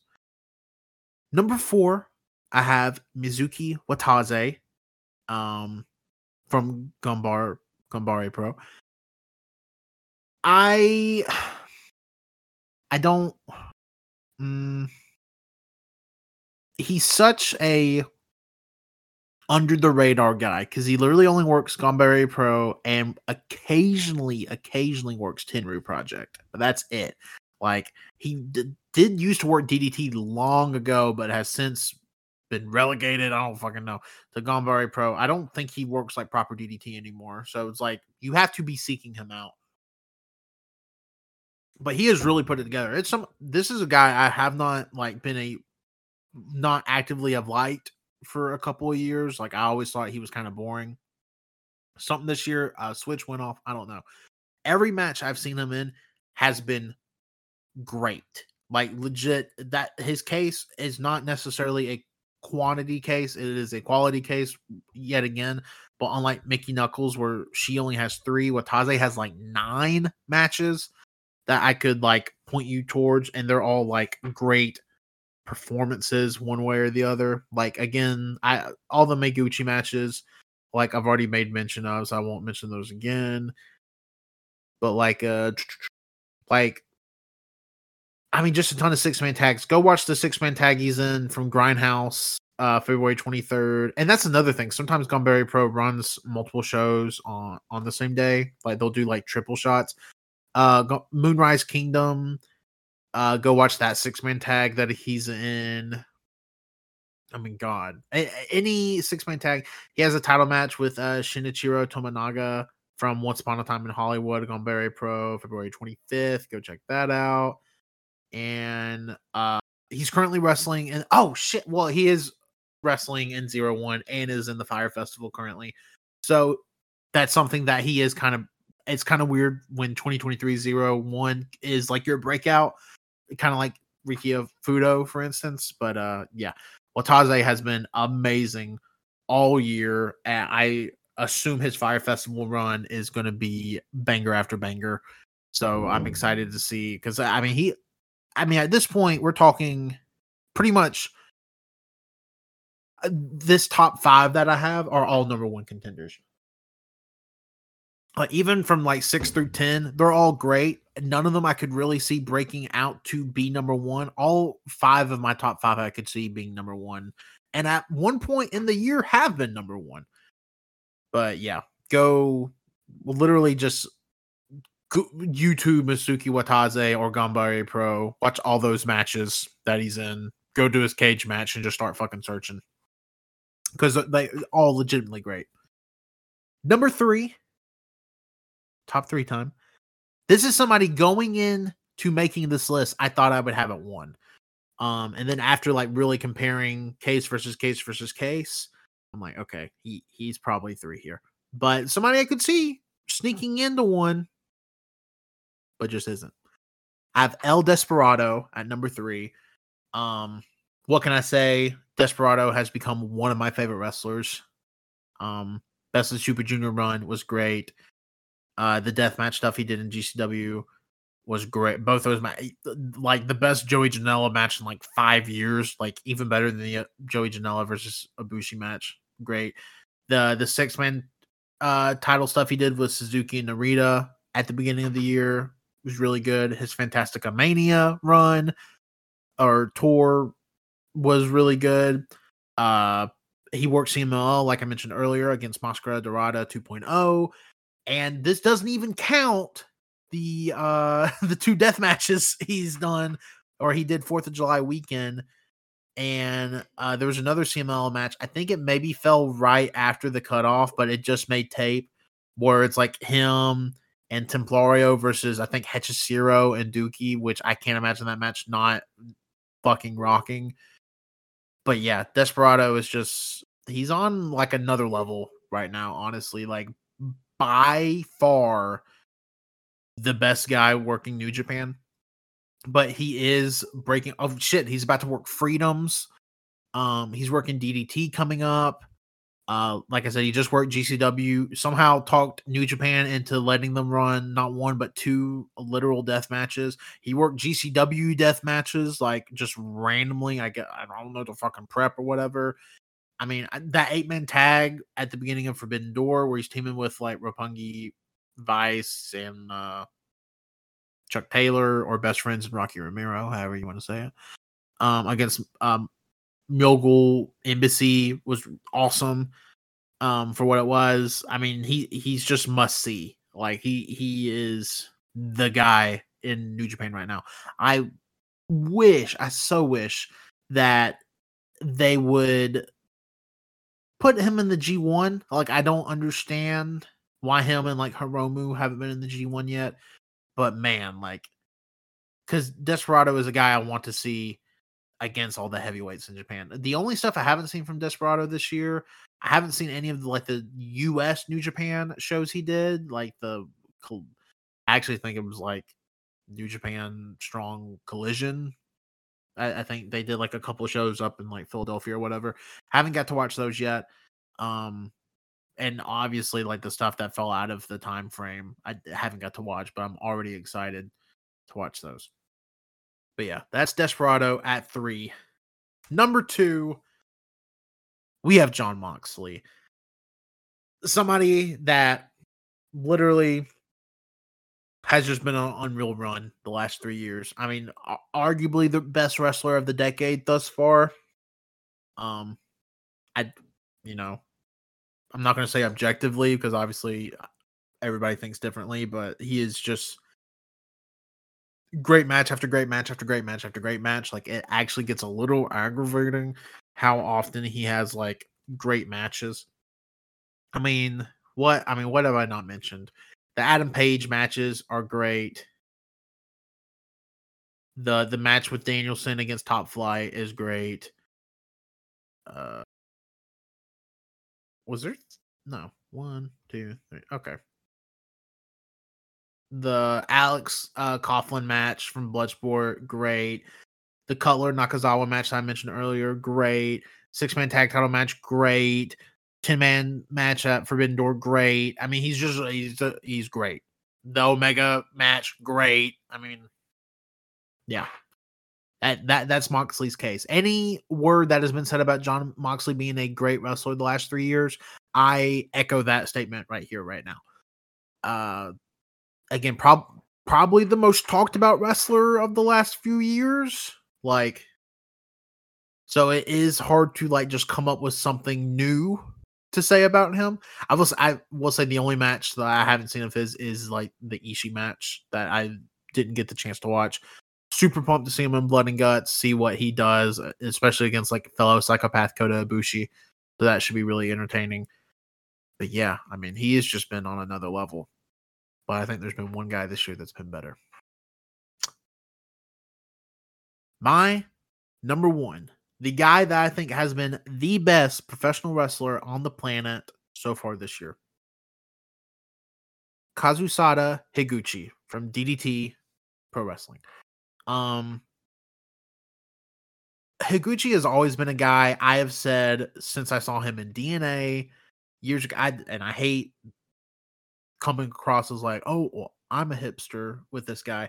But like, as soon as he come across the scene, I'm like, oh my God, he has like the sumo background. He has the hair. He is Tenru. He is Genichiro Tenru made over. Wrestles like him. Is super big like him. Super strong. The only thing he focuses more on chops where Tenru was a puncher. But God, he has just become one of the best wrestlers on the planet consistently the last decade. Especially when DDT gives him the opportunity. I think he really broke out last year when he won King of DDT and then went on to win the title. Shout out Nakajima. But yeah, this year, I mean, what is there to say?